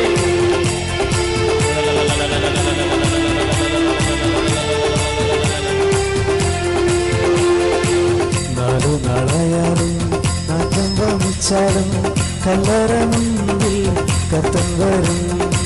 നാളുനാളായാലും നാട്ടം വമിച്ചാലും കല്ലറ മുൻപിൽ നാടൻ വരും. വിശ്വസിച്ചാൽ നീ മഹത്വം കാണും, സാത്താന്റെ പ്രവർത്തികൾ തകർത്തിടും. വിശ്വസിച്ചാൽ നീ മഹത്വം കാണും, സാത്താന്റെ പ്രവർത്തികൾ തകർത്തിടും. കാണുന്നു ഞാൻ വിശ്വാസത്താൽ എന്നും ചെങ്കടൽ രണ്ടാകുന്നു. കാണുന്നു ഞാൻ വിശ്വാസത്താൽ എന്നും ചെങ്കടൽ രണ്ടാകുന്നു. കാണാത്ത കാര്യങ്ങൾ കൺമുൻപിലെന്നപ്പോൾ വിശ്വസിച്ചിരുന്നു എൻ കർത്താവേ. കാണാത്ത കാര്യങ്ങൾ കൺമുൻപിലെന്നപ്പോൾ വിശ്വസിച്ചിരുന്നു എൻ കർത്താവേ. കാണുന്നു ഞാൻ വിശ്വാസത്താൽ എൻ മുൻപിൽ ചെങ്കടൽ രണ്ടാകുന്നു. കാണുന്നു ഞാൻ വിശ്വാസത്താൽ എൻ മുൻപിൽ ചെങ്കടൽ രണ്ടാകുന്നു. എഴുന്നേൽക്കുക, എല്ലാവരും എഴുന്നേൽക്കുക സന്തോഷത്തോടെ. നേർച്ച പുസ്തകമൊക്കെ അവിടെ ഇരിക്കട്ടെ, ഇപ്പം എടുക്കേണ്ട. അച്ഛൻ പറയാം. മക്കൾ സന്തോഷത്തോടെ നിൽക്കുക. കുഞ്ഞുങ്ങളെ കാണിച്ചു തരുന്നുണ്ട്. ഇടത് ഉള്ളം കാലിൽ എന്തോ മരവിപ്പോ, കാല് കുത്താൻ പറ്റാത്ത വ്യക്തി. 12 വയസ്സുള്ളൊരു കാലാണ് കാണിക്കുന്നത്. കർത്താവ് വ്യക്തിയെ കുഞ്ഞിനെ കർത്താവ് സുഖപ്പെടുത്തിക്കൊണ്ടിരിക്കുന്നു. ഹല്ലേലൂയ, ഹല്ലേലൂയ, ഹല്ലേലൂയ, ഹല്ലേലൂയ, ഹല്ലേലൂയ, ഹല്ലേലൂയ, ഹല്ലേലൂയ, ഹല്ലേലൂയ, ഹല്ലേലൂയ, ഹല്ലേലൂയ. ഹൃദയത്തിൻ്റെ വേദന തോന്നുമെങ്കിലും വലതുവശത്താണ് വേദന തോന്നണത്. ഹൃദയത്തിൻ്റെ വേദനയാണ്, പക്ഷെ അത് വലതുവശത്താണ് തോന്നണത്. അതായത് ഹൃദയത്തിൻ്റെ ഇടതുവശത്തിരിക്കുന്ന ഹൃദയത്തിൻ്റെ വലതുവശത്തുള്ള ഞരമ്പുകൾ എന്തോ നമ്മുടെ വലതുവശ പതിരയുമായി എന്തോ ചെറിയ ബന്ധം. പക്ഷേ ഈ വലതുവശത്ത് വേദന തോന്നുന്ന വ്യക്തിയെ കർത്താവ് ഇപ്പം പൂർണ്ണമായി സുഖപ്പെടുത്തിക്കൊണ്ടിരിക്കുന്നു. ഹല്ലേലൂയ.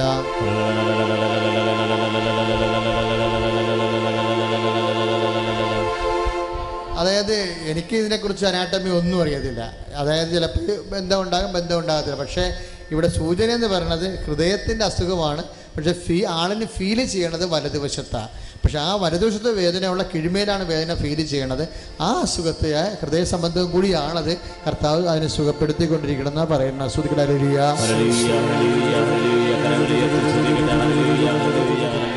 സന്തോഷത്തോടെ പ്രാർത്ഥിക്കണം. എരിവോടും തീഷ്ണതയോടും ദൈവസന്നിധാനം നമ്മൾ നിൽക്കുകയാണ്. പ്രത്യക്ഷപ്പെട്ട മണ്ണിൽ നിന്നെ ചവിട്ടാൻ അനുവദിച്ചിട്ടുണ്ടെങ്കിൽ നിന്റെ കാര്യം കർത്താവ് നേടും. പക്ഷെ ഒരു വിഷയം, നിന്റെ വിശ്വാസത്തിൽ സംശയം കയറരുത്.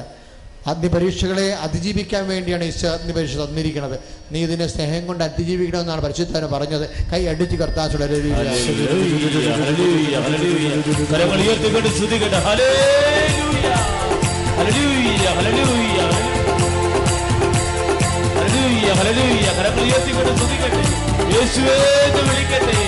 അതിശക്തമായിട്ട് സ്തുതിക്കട്ടെ. രോഗമെല്ലാം മാറിടട്ടെ, കഷ്ടമെല്ലാം നീങ്ങിടട്ടെ. രോഗമെല്ലാം മാറിടട്ടെ, കഷ്ടമെല്ലാം നീങ്ങിടട്ടെ. തിരുമുറിവിനാൽ സുഖപ്പെടട്ടെ, തിരുമുറിവിനാൽ സുഖപ്പെടട്ടെ. തിരുക്കരത്താൽ താങ്ങിയെന്നെ തിരുരത്താൽ കഴുകണമേ. തിരുക്കരത്താൽ താങ്ങിയെന്നെ തിരുരത്താൽ കഴുകണമേ. പെരുമഴ പോൽ പെയ്യട്ടെ, പെരുമഴ പോൽ പെയ്യട്ടെ. യേശുവിൻ രക്തം, യേശുവിൻ രക്തം, യേശുവിൻ തിരുരക്തം, യേശുവിൻ രക്തം, യേശുവിൻ രക്തം, യേശുവിൻ തിരുരക്തം. പ്രിയപ്പെട്ടവരെ ശ്രദ്ധിക്കുക.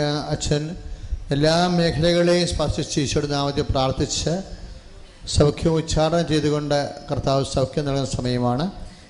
ഇപ്പം കൈ ഇങ്ങനെ ചില്ല് പൊട്ടിയതുപോലെ ഇങ്ങനെ വരകി വരുന്ന, ചിലപ്പോൾ വിസർപ്പം കൊണ്ടാകാം, ചിലപ്പോൾ ആന്തരികമായ അവയവങ്ങളുടെ ഡീഹൈഡ്രേഷൻ ഉണ്ടാക്കാൻ പറ്റുന്ന ആന്തരിക രോഗങ്ങൾ കൊണ്ടാകാം. കൈ ഇങ്ങനെ വരകി ഇങ്ങനെ ഈ പാമ്പിൻ്റെ ശൽക്കങ്ങൾ പോലെ വരുന്ന, കൈ തന്നെയല്ല ശരീരത്തിൽ ചില ഭാഗങ്ങളിലൊക്കെ അതുപോലെയുള്ള ഡീഹൈഡ്രേഷൻ സിംറ്റംസ് കാണിക്കുന്നുണ്ട്. വരൾച്ച, വരണ്ട അവസ്ഥകൾ, അതിന് വരണ്ട് കീറുക. ആ വ്യക്തിയെ ആന്തരികമായി കർത്താവ് സുഖപ്പെടുത്തിക്കൊണ്ടിരിക്കുന്നു. ഹല്ലേലൂയ.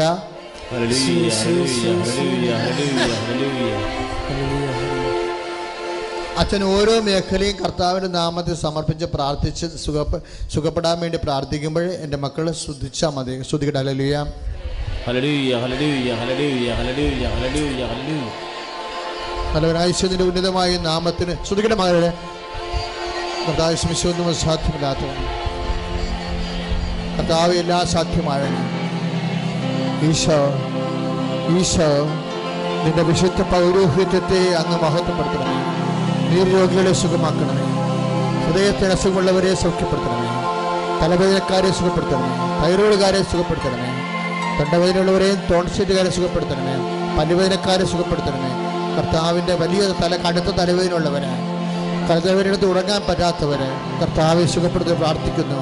ഈശോയെ സന്ധിബന്ധങ്ങളിലെ, മാംസപേശികളിലെ, രക്തഞരമ്പുകളിലെ, ശരീരകോശങ്ങളിലെ കർത്താവെ വേദനയും നീരുമുള്ളവരെ, അസ്ഥി ദ്രവിക്കുന്നവരെ, യേശുക്രിസ്തു നാമത്തിൽ കർത്താവ് പിൻകടത്തിന് വേദനയുള്ളവരെ, മുടലിൽ വേദനയുള്ളവരെ കർത്താവെ യേശുവെ, പുത്രം പോകാത്തവരെ, ബലം പോകാത്തവരെ, അതിന് വേദനയുള്ളവരെ, കുറിച്ച് തകട്ടുന്നവരെ, ഭക്ഷണം ഛർദ്ദിക്കുന്നവർ യേശുക്രിസ്തു നാമത്തിൽ സൗഖ്യം പ്രാപിക്കട്ടെ.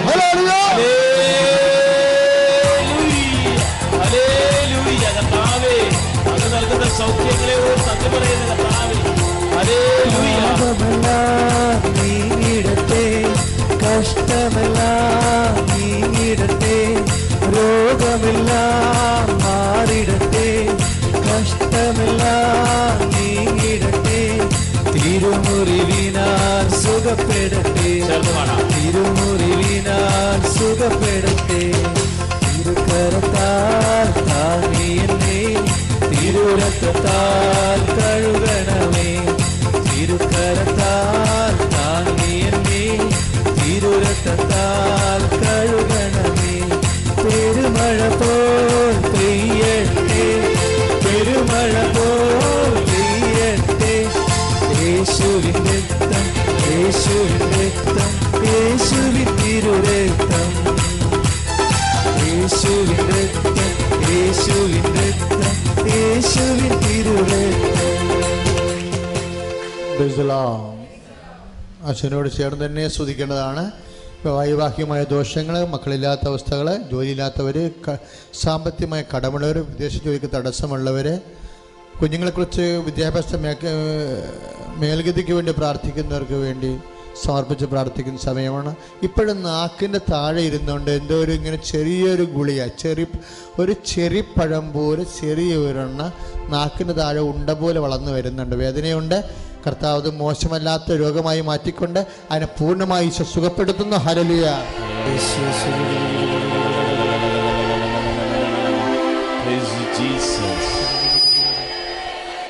കർത്താവായ ദൈവമേ, വിവാഹദോഷമുള്ളവരെ, തടസ്സമുള്ളവരെ വിശുദ്ധകരത്താൽ സ്പർശിക്കണമേ.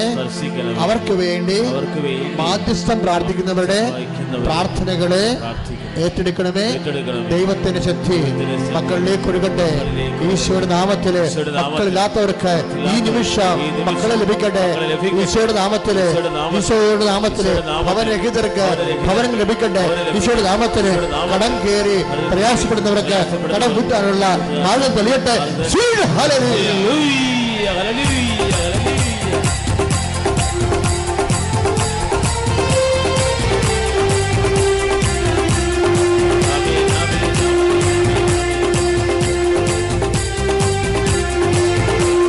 കോപമെല്ലാം മാറിടട്ടെ, ഇന്നയെല്ലാം നീങ്ങിടട്ടെ. കോപമെല്ലാം മാറിടട്ടെ, തിന്മയെല്ലാം നീങ്ങിടട്ടെ. ദൈവസ്നേഹത്താൽ നിറഞ്ഞിടട്ടെ, ദൈവസ്നേഹത്താൽ നിറഞ്ഞിടട്ടെ. തിരുക്കരത്താൽ താങ്ങിയെന്നെ തിരുരക്തത്താൽ കഴുകണമേ. തിരുക്കരത്താൽ താങ്ങിയെന്നെ തിരുരക്തത്താൽ കഴുകണമേ. പെരുമഴ പോൽ പെയ്യട്ടെ, പെരുമഴ പോൽ പെയ്യട്ടെ. യേശുവിൻ രക്തം, യേശുവിൻ രക്തം, യേശുവിൻ തിരുരക്തം. യേശുവിൻ രക്തം, യേശുവിൻ രക്തം, യേശുവിൻ തിരുരക്തം. പ്രാർത്ഥന. കർത്താവായ ദൈവമേ, ജോലി തടസ്സമുള്ളവരുടെ മേൽ അങ്ങയുടെ വിശുദ്ധമായ വലതുകരം വയ്ക്കണമേ. ജോലി തടസ്സങ്ങള്, സാങ്കേതിക തടസ്സങ്ങള്, നിയമക്കുരുക്കുകള് യേശുവിന്റെ നാമത്തിൽ നിർവീര്യമാകട്ടെ. കർത്താവായ ദൈവമേ, കർത്താവായ ദൈവമേ, കിടപ്പ് രോഗികള്, ബോധമറ്റു പോയവര്, കണ്ണു തുറക്കാത്തവര് യേശുവിന്റെ നാമത്തിൽ ഈ നിമിഷം കണ്ണു തുറക്കട്ടെ. കരങ്ങൾ ഉയർത്തിക്കൊണ്ട് സ്തുതിക്കട്ടെ, അതിശക്തമായി സ്തുതിക്കട്ടെ.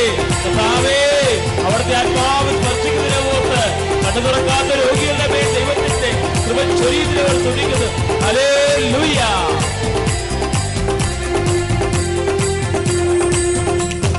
രോഗമെല്ലാം മാറിടട്ടെ, നഷ്ടമെല്ലാം നീങ്ങിടട്ടെ.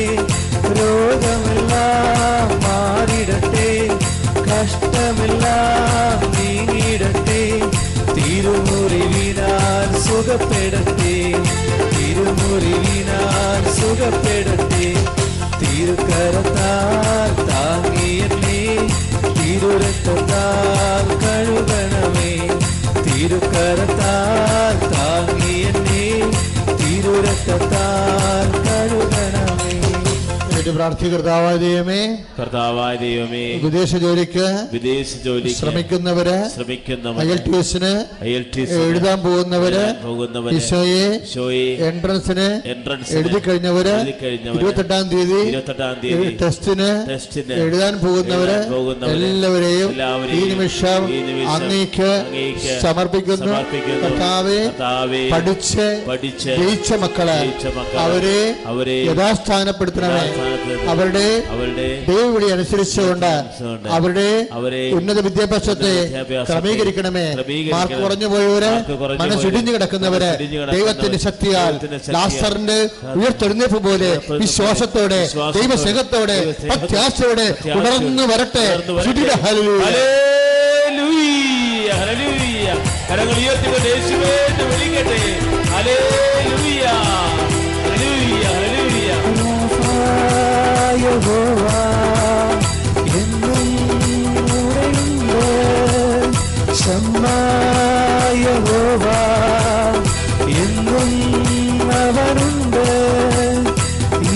ദൈവം എൻ്റെ ദൈവം എൻ പിതാവല്ലോ എൻ്റെ ആനന്ദം. ഈ ദൈവം എൻ്റെ ദൈവം എൻ പിതാവല്ലോ എൻ്റെ ആനന്ദം. സർവശക്തനാണല്ലോ എൻ്റെ ദൈവം, ഇല്ല സാധ്യമായൊന്നുമില്ല. സർവശക്തനാണല്ലോ എൻ്റെ ദൈവം, ഇല്ല സാധ്യമായൊന്നുമില്ല. അഖിലാണ്ടത്തെ സൃഷ്ടിച്ചവൻ എൻ പിതാവല്ലോ എന്താനന്ദം. അഖിലാണ്ടത്തെ സൃഷ്ടിച്ചവൻ എൻ പിതാവല്ലോ എന്താനന്ദം. യഹോവ എന്നെ സൗഖ്യമാക്കും. ശമ്മാ യഹോവ എന്നും അവനുണ്ട്. യഹോവ എന്നെ സൗഖ്യമാക്കും. ശമ്മാ യഹോവ എന്നും അവനുണ്ട്.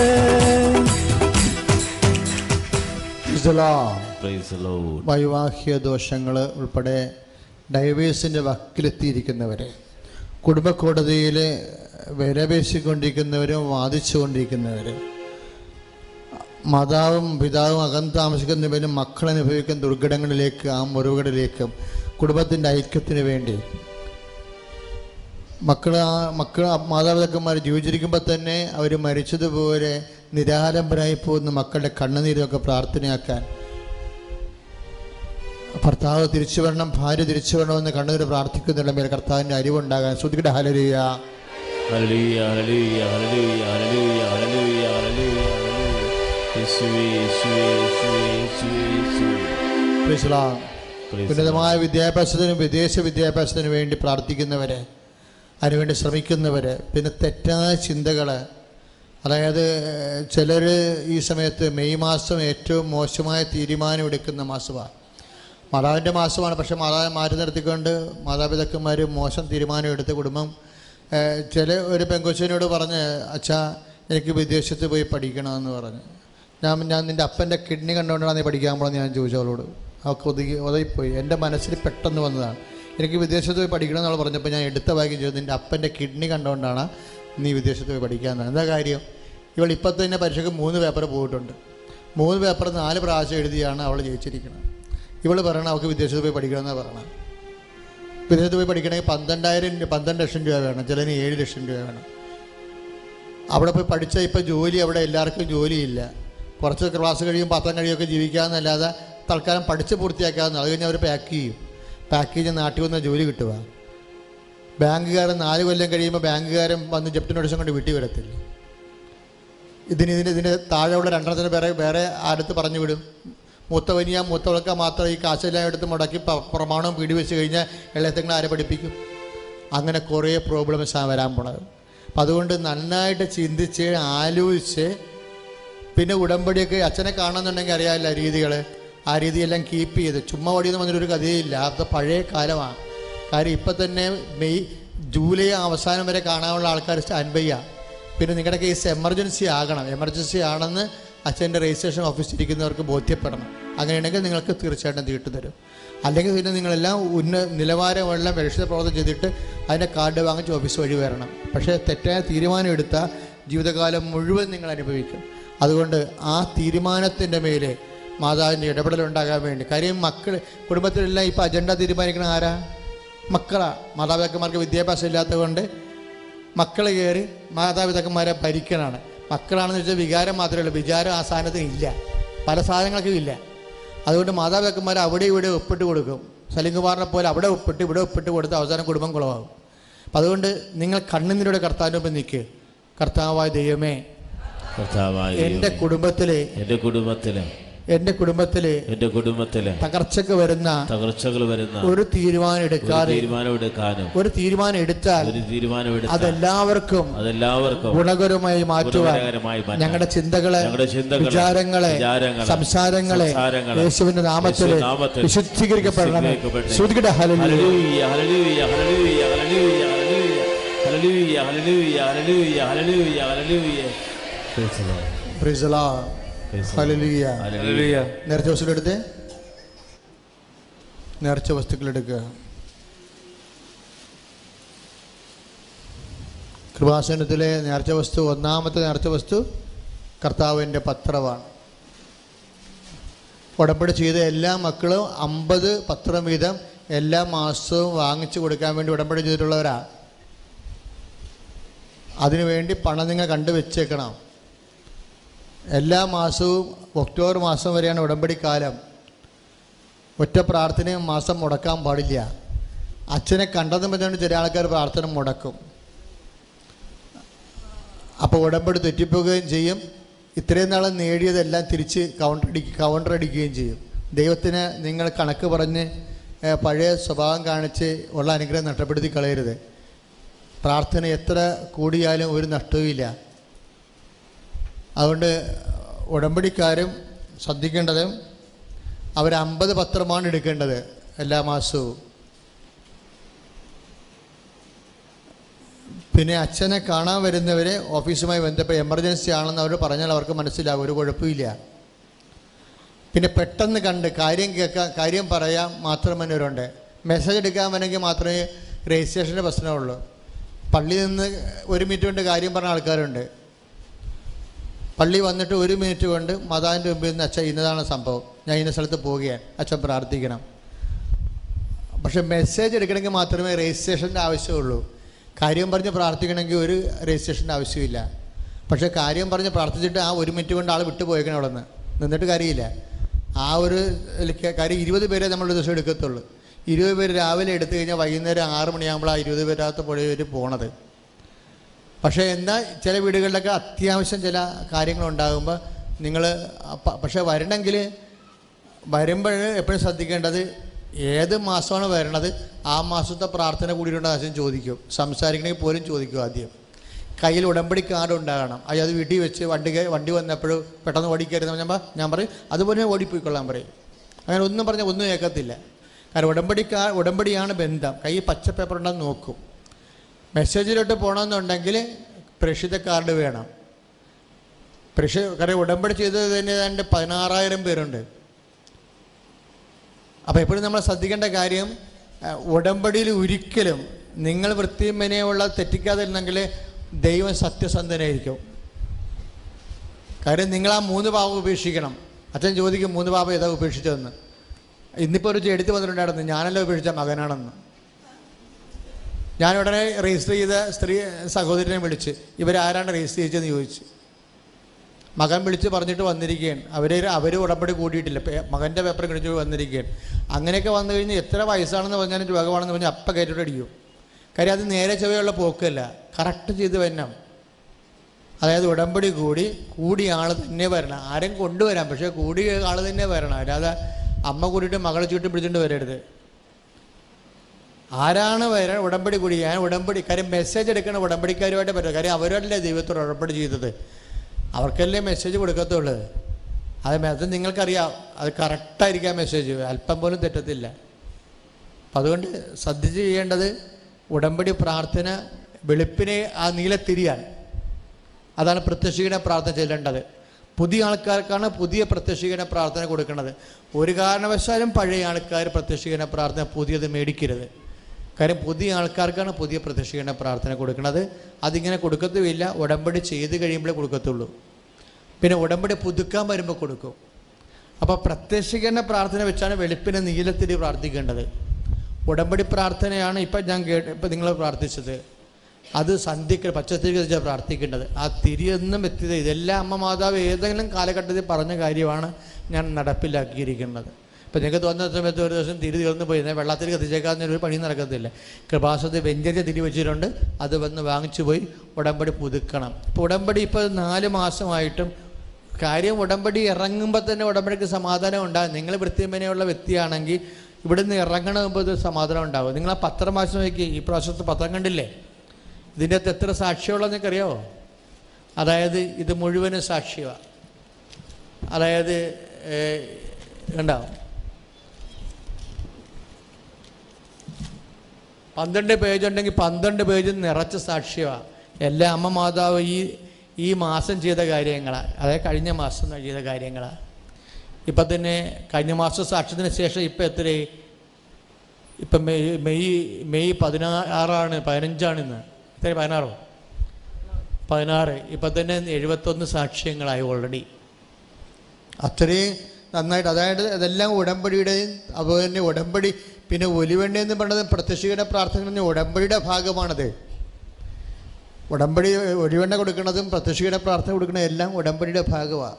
ദൈവത്തോട് ചെയ്ത ഉടമ്പടിയിൽ ഒന്നാമത്തെ കാര്യമാണ് 3 പാപങ്ങൾ ഉപേക്ഷിക്കുക.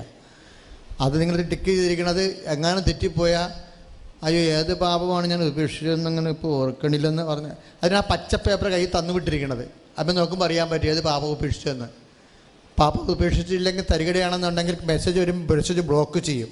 മെസ്സേജ് ബ്ലോക്ക് ചെയ്യുമ്പോഴാണ് അച്ഛൻ നേരെ മോതിർന്ന് നോക്കണം. അതുവരെ ഞാൻ മോതിർന്ന് നോക്കത്തില്ല. മെസ്സേജ് ബ്ലോക്ക് ചെയ്തില്ലെങ്കിൽ ഒരു കുഴപ്പമില്ല, സെക്കൻഡിനുള്ളിൽ മെസ്സേജ് ആകും. മെസ്സേജ് ബ്ലോക്ക് ചെയ്യുമ്പോൾ ഞാൻ ആളെ പൊക്കും ഉടനെ. എന്താ പ്രശ്നം? ഞാൻ വഴക്കൊന്നും ഇടത്തില്ല. ഞാൻ മോളെ പറഞ്ഞ് ഇന്ന പാപം ഉപേക്ഷിക്കാനുണ്ട്, അത് നീ അറിയാതെ ചെയ്തതാണ്, അത് ഉപേക്ഷിച്ചേക്കാം. 3 പാപം ഉപേക്ഷിച്ചാൽ മതിയല്ലോ. പിന്നെ ബുധനാഴ്ച ഒരു നേരം ഉപവസിക്കണം. 3-ാമത്തെ കാര്യം ഉടമ്പടി പ്രാർത്ഥന 1-ാം ചൊവ്വാഴ്ച, 1-ാം ഞായറാഴ്ച, 3-ാം ചൊവ്വാഴ്ച. 3 പ്രാർത്ഥനയും ഉടമ്പടി. അതിൽ ഏതെങ്കിലും ഒരെണ്ണം കൂടിയാൽ മതി. ചില ആൾക്കാർ ഈ മാസം കൂടാതെ ഈ പ്രാർത്ഥന കൂടാതെ ഇപ്പം നാളെ മുതൽ വരും ആൾക്കാർ. അപ്പോൾ ഞാൻ ചോദിക്കുമ്പോൾ ഈ മാസത്തെ ഏത് പ്രാർത്ഥന കൂടിയത്? ഈ മാസം 3 പ്രാർത്ഥന ഇന്നുകൊണ്ട് തീരുകയെ. ഇനിയിപ്പോൾ അമ്മ മരിച്ചെന്ന് പറഞ്ഞാൽ ഈ മാസത്തെ പ്രാർത്ഥന കൂടിയില്ലെങ്കിൽ അച്ഛനെ വിഷയം കേൾക്കത്തില്ല. എന്താ കാര്യം? ഈ മാസത്തെ പ്രാർത്ഥനയ്ക്ക് വന്നിട്ടില്ല. പ്രാർത്ഥനയ്ക്ക് ഒരാൾ വന്നില്ലെങ്കിൽ എന്തോ മിസ്റ്റേക്ക് ഉണ്ടെന്ന് അതിൻ്റെ അർത്ഥം. അല്ല വേറെ കുഴപ്പമൊന്നുമില്ല. പ്രാർത്ഥനയ്ക്ക് അങ്ങനെ ആർക്കും കുഴപ്പം. പനിയുള്ളവർക്കല്ലേ ആഹാരത്തിന് മടുപ്പ്. പ്രാർത്ഥിക്കാൻ വരാൻ പറ്റാത്ത സാഹചര്യങ്ങളെന്ന് പറഞ്ഞാൽ ഒരു സാഹചര്യവും ഇല്ല. കാര്യം അച്ഛൻ 26 കൊല്ലം 21 ലക്ഷം മനുഷ്യരെ എടുത്തിട്ടുണ്ട്. എനിക്ക് ആൾക്കാരൊക്കെ നന്നായിട്ടറിയാം. അതായത് നിങ്ങളൊന്നും മനസ്സ് വെക്കാത്ത കൊണ്ടാണ് നിങ്ങൾക്ക് വരാൻ പറ്റാത്തത്. ഒരമ്മ പ്രാർത്ഥിച്ച കേട്ടില്ല, ആശുപത്രി കിടന്നുണ്ട്. കർത്താവേ, എൻ്റെ മകൻ്റെ മൂത്രം പോണില്ല, എനിക്ക് നാളെ കൃപാസനത്തിൽ പോകേണ്ടതാണ്, 7 ദിവസമായിട്ടും പോകുന്നില്ല, ഞാൻ ഈ 10 കൊണ്ട് തടകാൻ പോവുകയാണ്, ഇപ്പം മൂത്രം പോയാൽ ഞാൻ നാളെ കൃപാസനത്തിൽ വരും, അല്ലെങ്കിൽ എനിക്ക് വരാൻ പറ്റത്തില്ലെന്ന് പറഞ്ഞ് അപ്പം മൂത്രം പോയില്ലേ? അതാണ്. എന്ത് തടസ്സമുണ്ടെന്നുണ്ടെങ്കിൽ നിങ്ങൾക്ക് വിശ്വാസം ഉണ്ടെങ്കിൽ, വരാൻ ആഗ്രഹം ഉണ്ടെന്നുണ്ടെങ്കിൽ തീർച്ചയായിട്ടും ദൈവം ഇടപെടും. അപ്പോൾ വരാൻ പറ്റാതെ വരണത് എന്തോ സ്പെല്ലിംഗ് മിസ്റ്റേക്ക് എവിടെയോ ഉണ്ടെന്നാണ്. ആ സ്പെല്ലിംഗ് മിസ്റ്റേക്കുള്ള ആൾക്കാരുമായിട്ട് മെസ്സേജിലേക്ക് പോകാൻ പറ്റത്തില്ല. കണ്ട് സംസാരിക്കാൻ ഹൈ എന്നൊക്കെ പറയാം. അച്ഛന് സന്തോഷത്തിൽ സംസാരിക്കുന്ന ആളാണ്, വേറെ കുഴപ്പമൊന്നുമില്ല. പക്ഷേ മെസ്സേജ് എന്ന് പറയണത് വേറെ വിഷയമാണ്. നമുക്ക് രണ്ടുപേർക്കും ഒന്നും ചെയ്യാൻ പറ്റത്തില്ല ആ കാര്യത്തിൽ. അതുകൊണ്ട് ആ വിഷയത്തിൽ മക്കൾ കറക്റ്റ് ചെയ്യണം. ഞാൻ എങ്ങനെ സഹായിക്കാൻ തയ്യാറാണ്. ആ പച്ച പേപ്പർ ഉണ്ടെങ്കിൽ, ഉടമ്പടി പേപ്പർ കയ്യിലുണ്ടെങ്കിൽ ഞാൻ അവരോട് സംസാരിക്കും. കാര്യം എന്താണ്? അവർ ഈ സ്ഥാപനത്തിൽ വന്ന് അമ്മയോട് ഉടമ്പടി ചെയ്താണ്. പക്ഷേ എവിടെ കൂടെ അല്പം തെറ്റി മെസ്സേജ് എടുക്കണതാണ് പ്രശ്നമുള്ളത്. സംസാരിക്കുന്നതിന് ഒരു വാക്ക് 1 മിനിറ്റ് സംസാരിക്കുന്നതിന് ഒരു കുഴപ്പമില്ല. പേപ്പർ കയ്യിലുണ്ടായാൽ മതി. പേപ്പറില്ലെങ്കിൽ സംസാരിക്കേണ്ട കാര്യമില്ലല്ലോ. കാര്യം അവർക്ക് ദൈവമായിട്ട് ഉടമ്പടി കൃപാസനൻ്റെ ബന്ധമില്ല. പിന്നെ why should I waste my time? അത് നടക്കത്തില്ല. അപ്പം അതുകൊണ്ട് എപ്പോൾ വന്നാലും അച്ഛൻ്റെ അടുത്ത് വന്ന് മുമ്പിൽ കേൾക്കണമെങ്കിൽ പേപ്പർ കയ്യിലുണ്ടാകണം, ഉടമ്പടി പേപ്പർ. പിന്നെ ഒരു 3 മാസം കൂടുമ്പോൾ അത് പുതുക്കണം. പുതുക്കി കാര്യം ചില സമയത്ത് ഒരു കാര്യം നേടിക്കഴിഞ്ഞാൽ അപ്പം ഉടമ്പടി പുതുക്കണം. വേറൊരു കാര്യം വെച്ച് പുതുക്കുകയാണ് ചെയ്യണം ആൾക്കാർ. ഒരു കാര്യം നേടിക്കഴിഞ്ഞാൽ ഉടനെ അടുത്ത കാര്യം ഉണ്ടാകുമല്ലോ, അടുത്ത കാര്യം വെച്ചിട്ട് ഉടമ്പടി പുതുക്കിയിട്ട് പേപ്പറും പുതുക്കി എടുക്കണം. പേപ്പറും ഫ്രഷായിരിക്കണം. ചില ആൾക്കാരുടെ പേപ്പർ കാണുമ്പോൾ തന്നെ സംസാരിക്കത്തില്ല. കാര്യം 4 മാസം പഴക്കമുള്ള പേപ്പറല്ലേ, ആ പുതുക്കിയിട്ടില്ലെന്ന് മനസ്സിലാവും. നിങ്ങളുടെ അഴുക്കുമ്പോൾ എണ്ണയൊക്കെ ആകുമ്പോൾ കിടപ്പുണ്ട്. ആ പേപ്പറോട് നോക്കുമ്പോൾ അറിയാൻ പറ്റും. പേപ്പർ പുതുക്കാത്ത പേപ്പർ പഴയ പേപ്പറാണ്. അപ്പോൾ അത് പുതുക്കിയിട്ടില്ലെന്നതും പുതുക്കാൻ ശ്രദ്ധിച്ചിട്ടില്ലെന്നും മനസ്സിലാകത്തില്ലേ. പിന്നെ നമ്മളത് തമ്മിൽ അധികം സംസാരിക്കത്തില്ല. ഭയങ്കര ഇഷ്ടമൊക്കെ ആയിരിക്കും, പക്ഷെ കാര്യം നടക്കത്തില്ല. കാര്യം എന്താ? നിങ്ങൾ പേപ്പർ പുതുക്കിയിട്ടില്ല, എവിടെയോ മിസ്റ്റേക്ക് സംഭവിച്ചിട്ടുണ്ട്. അതുകൊണ്ട് പേപ്പർ പുതുക്കണം മക്കളെ. അതായത് ഒരു 3 മാസം കഴിയുമ്പോൾ ഉടമ്പടി പുതുക്കണം. അതിൻ്റെ അകത്ത് കാര്യങ്ങൾ നടന്നിട്ടില്ല എന്നുണ്ടെങ്കിൽ നടക്കാതെ ഒരിക്കലും വരത്തില്ല. കാര്യം ഇറങ്ങുമ്പോൾ തന്നെയാണ് അനുഭവം കിട്ടണം. മാതാവ് അത്രയും ഇത്. അപ്പം നിങ്ങളുടെ പ്രെയർ, കുടുംബ പ്രാർത്ഥനയോ കുമ്പസാരമൊക്കെ മുടങ്ങി. ഇപ്പോൾ ചിലർ മെസ്സേജ് എടുക്കാൻ നേരത്ത്, ഉടമ്പടി മെസ്സേജ് എടുക്കാൻ നേരത്ത് ഞാൻ പറഞ്ഞു എന്നാ കുമ്പസാരിച്ചത്? 1 കൊല്ലമായി. മാതാവി അതിൻ്റെ അകത്ത് എഴുതിയിട്ടുണ്ട് ഉടമ്പടിയിൽ, കുമ്പസാരിച്ച് കുർബാനസരിക്കാതെ ഉടമ്പടി തിരികെത്തിക്കരുതെന്ന്. അപ്പോൾ ഇവരെന്ത് വെളിവിനുമേ നടക്കുകയാണ്? അതിൻ്റെ അകത്ത് എഴുതിയിട്ടുണ്ട് കുമ്പസാരിച്ച് കുർബാനസരിക്കാതെ ആ തെരിയെ തുടരുമെന്ന് എഴുതിയിട്ടുണ്ട്. അപ്പോൾ ഇത്രയും നാൾ ഇപ്പോൾ എൻ്റെ അടുത്ത് ഈ പ്രാർത്ഥന എല്ലാം കഴിഞ്ഞ് എൻ്റെ അടുത്ത് വരുമ്പോൾ ആൾ കുമ്പസാരിച്ചിട്ടില്ലെന്ന് പറയുമ്പോൾ നമ്മൾ എന്താ മനസ്സിലാക്കേണ്ടത്?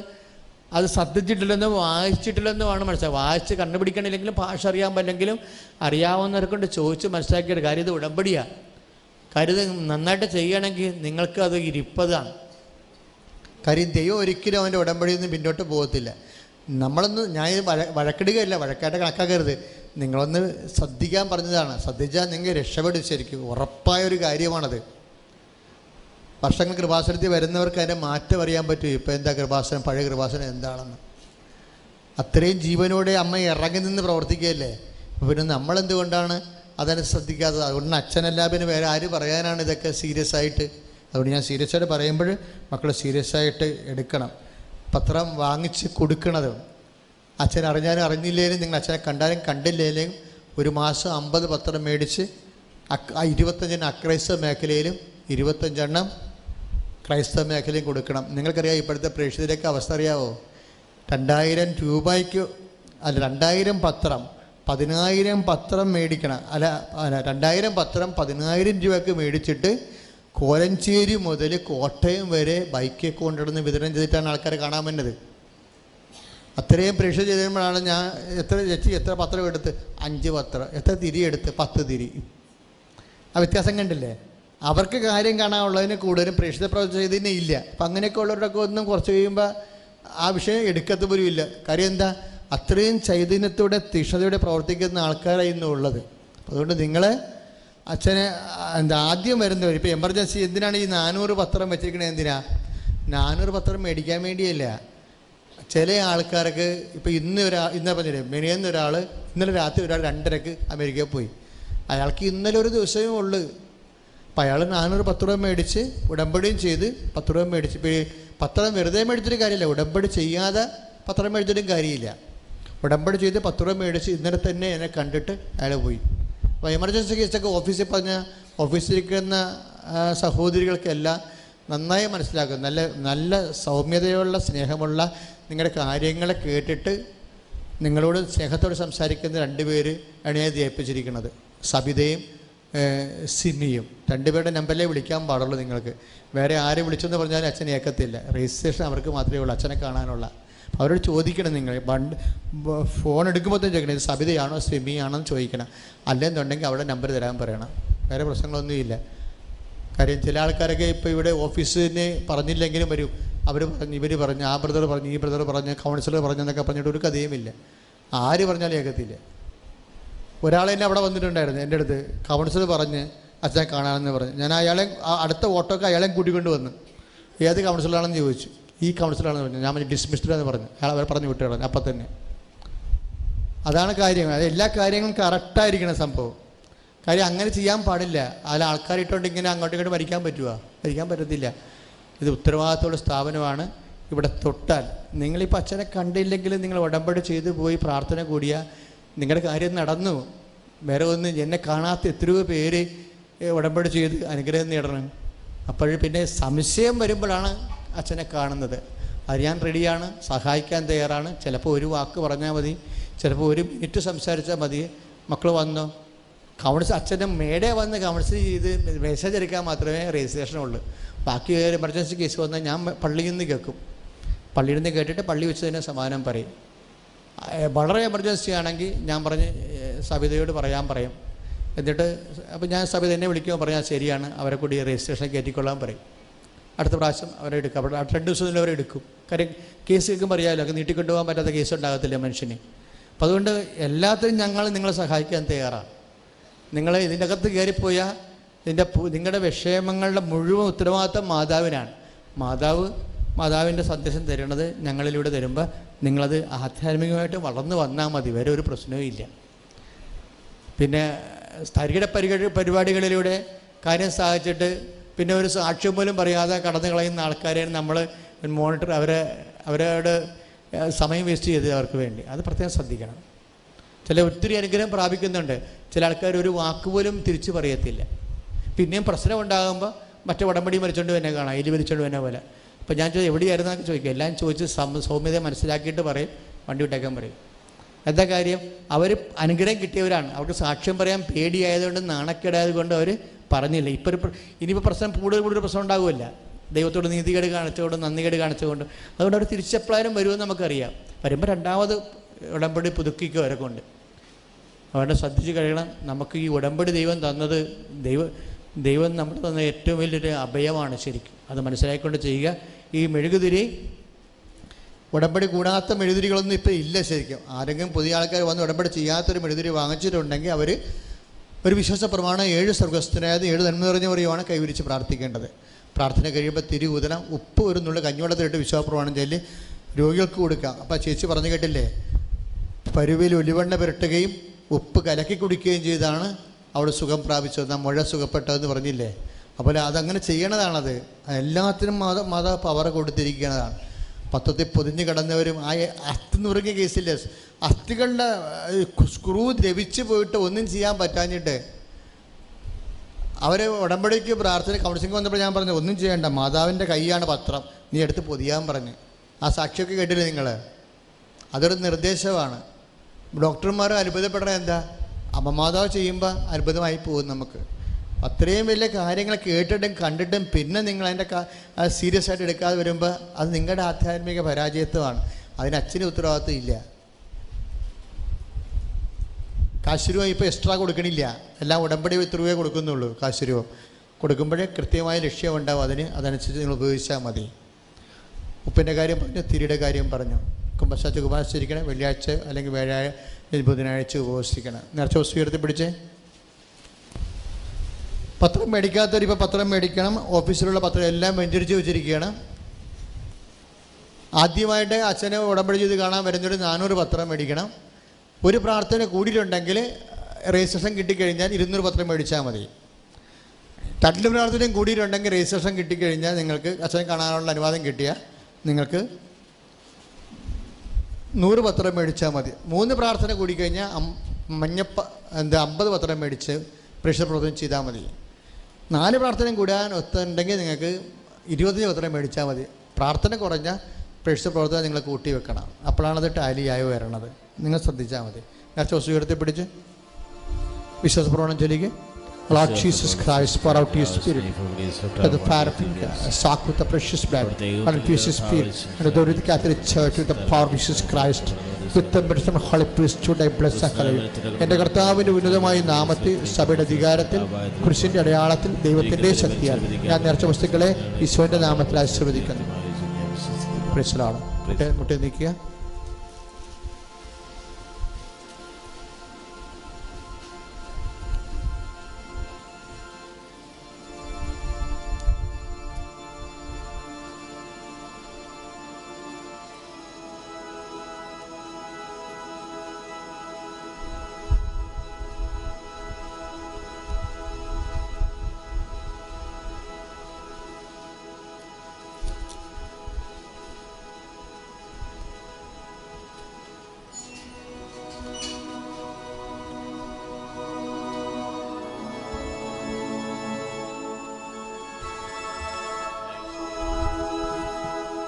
പ്രിയ സഹോദരങ്ങളെ, പത്രത്തിൻ്റെ കാര്യം പറഞ്ഞ് പത്രം ഓഫീസിലുണ്ട്. പത്രം വാങ്ങിക്കുമ്പോൾ അതിൻ്റെ കറസ്പോണ്ടിങ് ചീട്ട് വാങ്ങിച്ചുകൊണ്ട് പോകണം. അതുപോലെ തന്നെ ആരെങ്കിലും സൈൻ ചെയ്ത്, ഇപ്പം നേരത്തെ സൈൻ ചെയ്ത് കൊടുത്താൽ കൈപ്പറ്റുന്നുണ്ടായിരുന്നു, ഇപ്പം കൈപ്പറ്റുന്നില്ല. ആർക്കും സൈൻ ചെയ്യാൻ അനുവാദമില്ല. നിങ്ങൾ കറക്റ്റ് കൃപാസനത്തിൻ്റെ പത്രത്തിൻ്റെ കൂപ്പണുണ്ട്, അത് തന്നെ വാങ്ങിക്കണം. പ്രത്യേകം ശ്രദ്ധിക്കുക. തൊഴിലാളി കൂട്ടായ്മ 21-ാം തീയതി. പ്രേക്ഷിത പ്രവർത്തകരുടെ ധ്യാനം 27-ാം തീയതി. പ്രേക്ഷിതരുടെ കൃപാസന പ്രേക്ഷിതരുടെ ധ്യാനം 27-ാം തീയതി.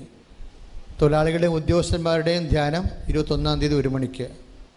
ജൂൺ മാസ ശുശ്രൂഷ കൃപാസന അർത്തുങ്കൽ ആരാധന ജൂൺ 1-ാം തീയതി ഉച്ചയ്ക്ക് 12 മണിക്ക്. തങ്കി ആരാധന ജൂൺ 1-ാം തീയതി 7 മണിക്ക് രാത്രി. ആദ്യ ഞായറാഴ്ച ഈ പ്രാവശ്യം ജൂൺ മാസത്തിൽ ആദ്യ ഞായറാഴ്ചയാണ് ആദ്യം വരണത്. 4-ാം തീയതി 1 മണിക്ക് ശുശ്രൂഷ തുടങ്ങും. യൂത്ത് മിഷൻ 10-ാം തീയതി. മരിയൻ തപസ് ജൂൺ 13, 14, 16, 17 തീയതികൾ. ജൂൺ 13 തൊട്ട് 16 വരെ തീയതികളിൽ മരിയൻ തപസ് തുടങ്ങുന്നത് ഇപ്പോഴ് 2-ാം ചൊവ്വാഴ്ച 1 മണിക്ക് തുടങ്ങും. എല്ലാവരുടെയും വരുന്ന ആൾക്കാരുടെ കയ്യിലെല്ലാം തിരിച്ചറിയൽ കാർഡ് ഉണ്ടായിരിക്കണമാണ്. തിരിച്ചറിയൽ കാർഡില്ലാത്തവർക്ക് രജിസ്ട്രേഷൻ ഇല്ല, തിരിച്ചു പോകേണ്ടി വരും. പരിശുദ്ധ തപസ് കൂടാനുള്ളവർ നേരത്തെ രജിസ്റ്റർ ചെയ്യേണ്ടതാണെന്ന് പ്രത്യേകം ഓർപ്പിക്കുന്നു.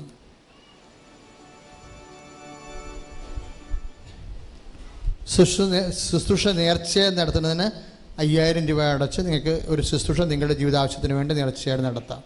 ഉടമ്പടി നിത്യാരാധന എല്ലാ ദിവസവും 10 മണിക്ക് ആരംഭിച്ചിട്ട് 4 മണിക്ക് അവസാനിക്കും. ഉടമ്പടി പ്രാർത്ഥന എല്ലാ ദിവസവും ഉണ്ട്. ആദ്യ ചൊവ്വാഴ്ച വെച്ച് എല്ലാ ദിവസവും ഉടമ്പടി പ്രാർത്ഥനയുണ്ട്. ഭക്ഷണം ഇവിടെ ക്രമീകരിച്ചിട്ടുണ്ട്. ഭക്ഷണം സൗജന്യമാണ്. കൃപാസനം തുടങ്ങിയ കാലം മുതൽ ഭക്ഷണം സൗജന്യമാണ്.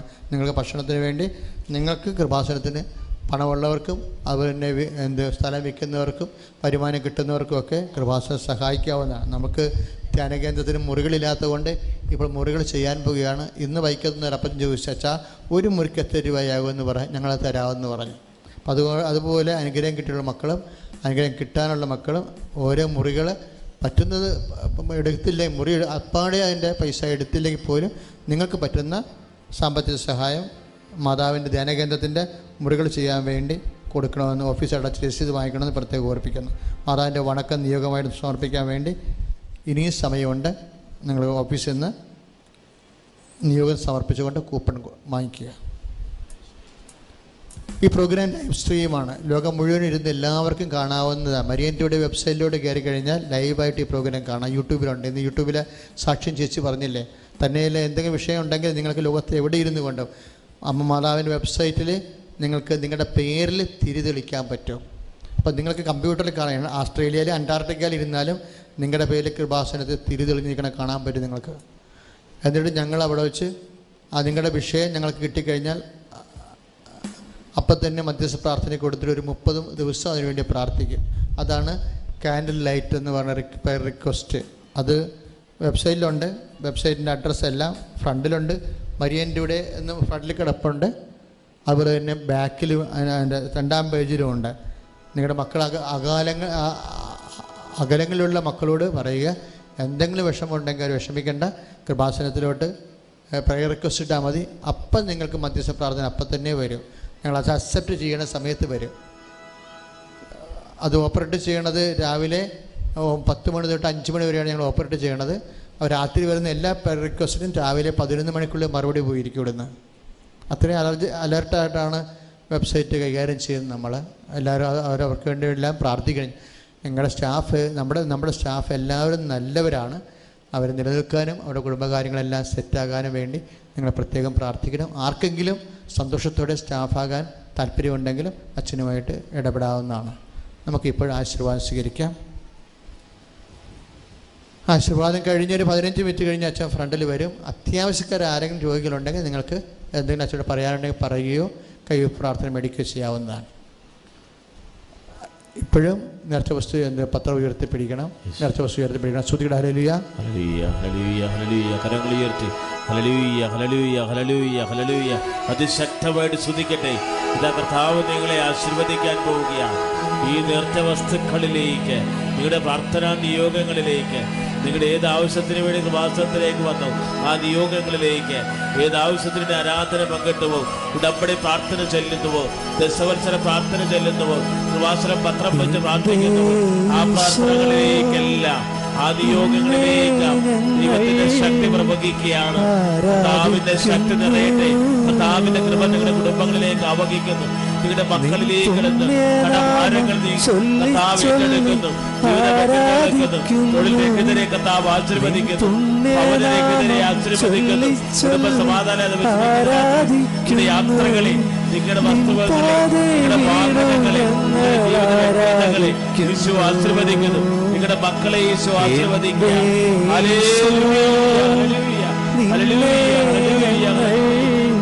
കരഞ്ഞോട് വിളിക്കട്ടെ. യേശുവേന്ന് വിളിക്കട്ടെ. യേശുവേന്ന് വിളിക്കട്ടെ. ദൈവത്തിന്റെ ശക്തി പുറപ്പെടുകയാണ്. ദൈവത്തിന്റെ കൃപ ചൊരിയുകയാണ്. നിങ്ങളുടെ കുടുംബങ്ങൾ ആശീർവദിക്കപ്പെടുന്നു. നിങ്ങളുടെ മക്കൾ ആശീർവദിക്കപ്പെടുന്നു. ഹല്ലേലൂയ ഹല്ലേലൂയ ഹല്ലേലൂയ.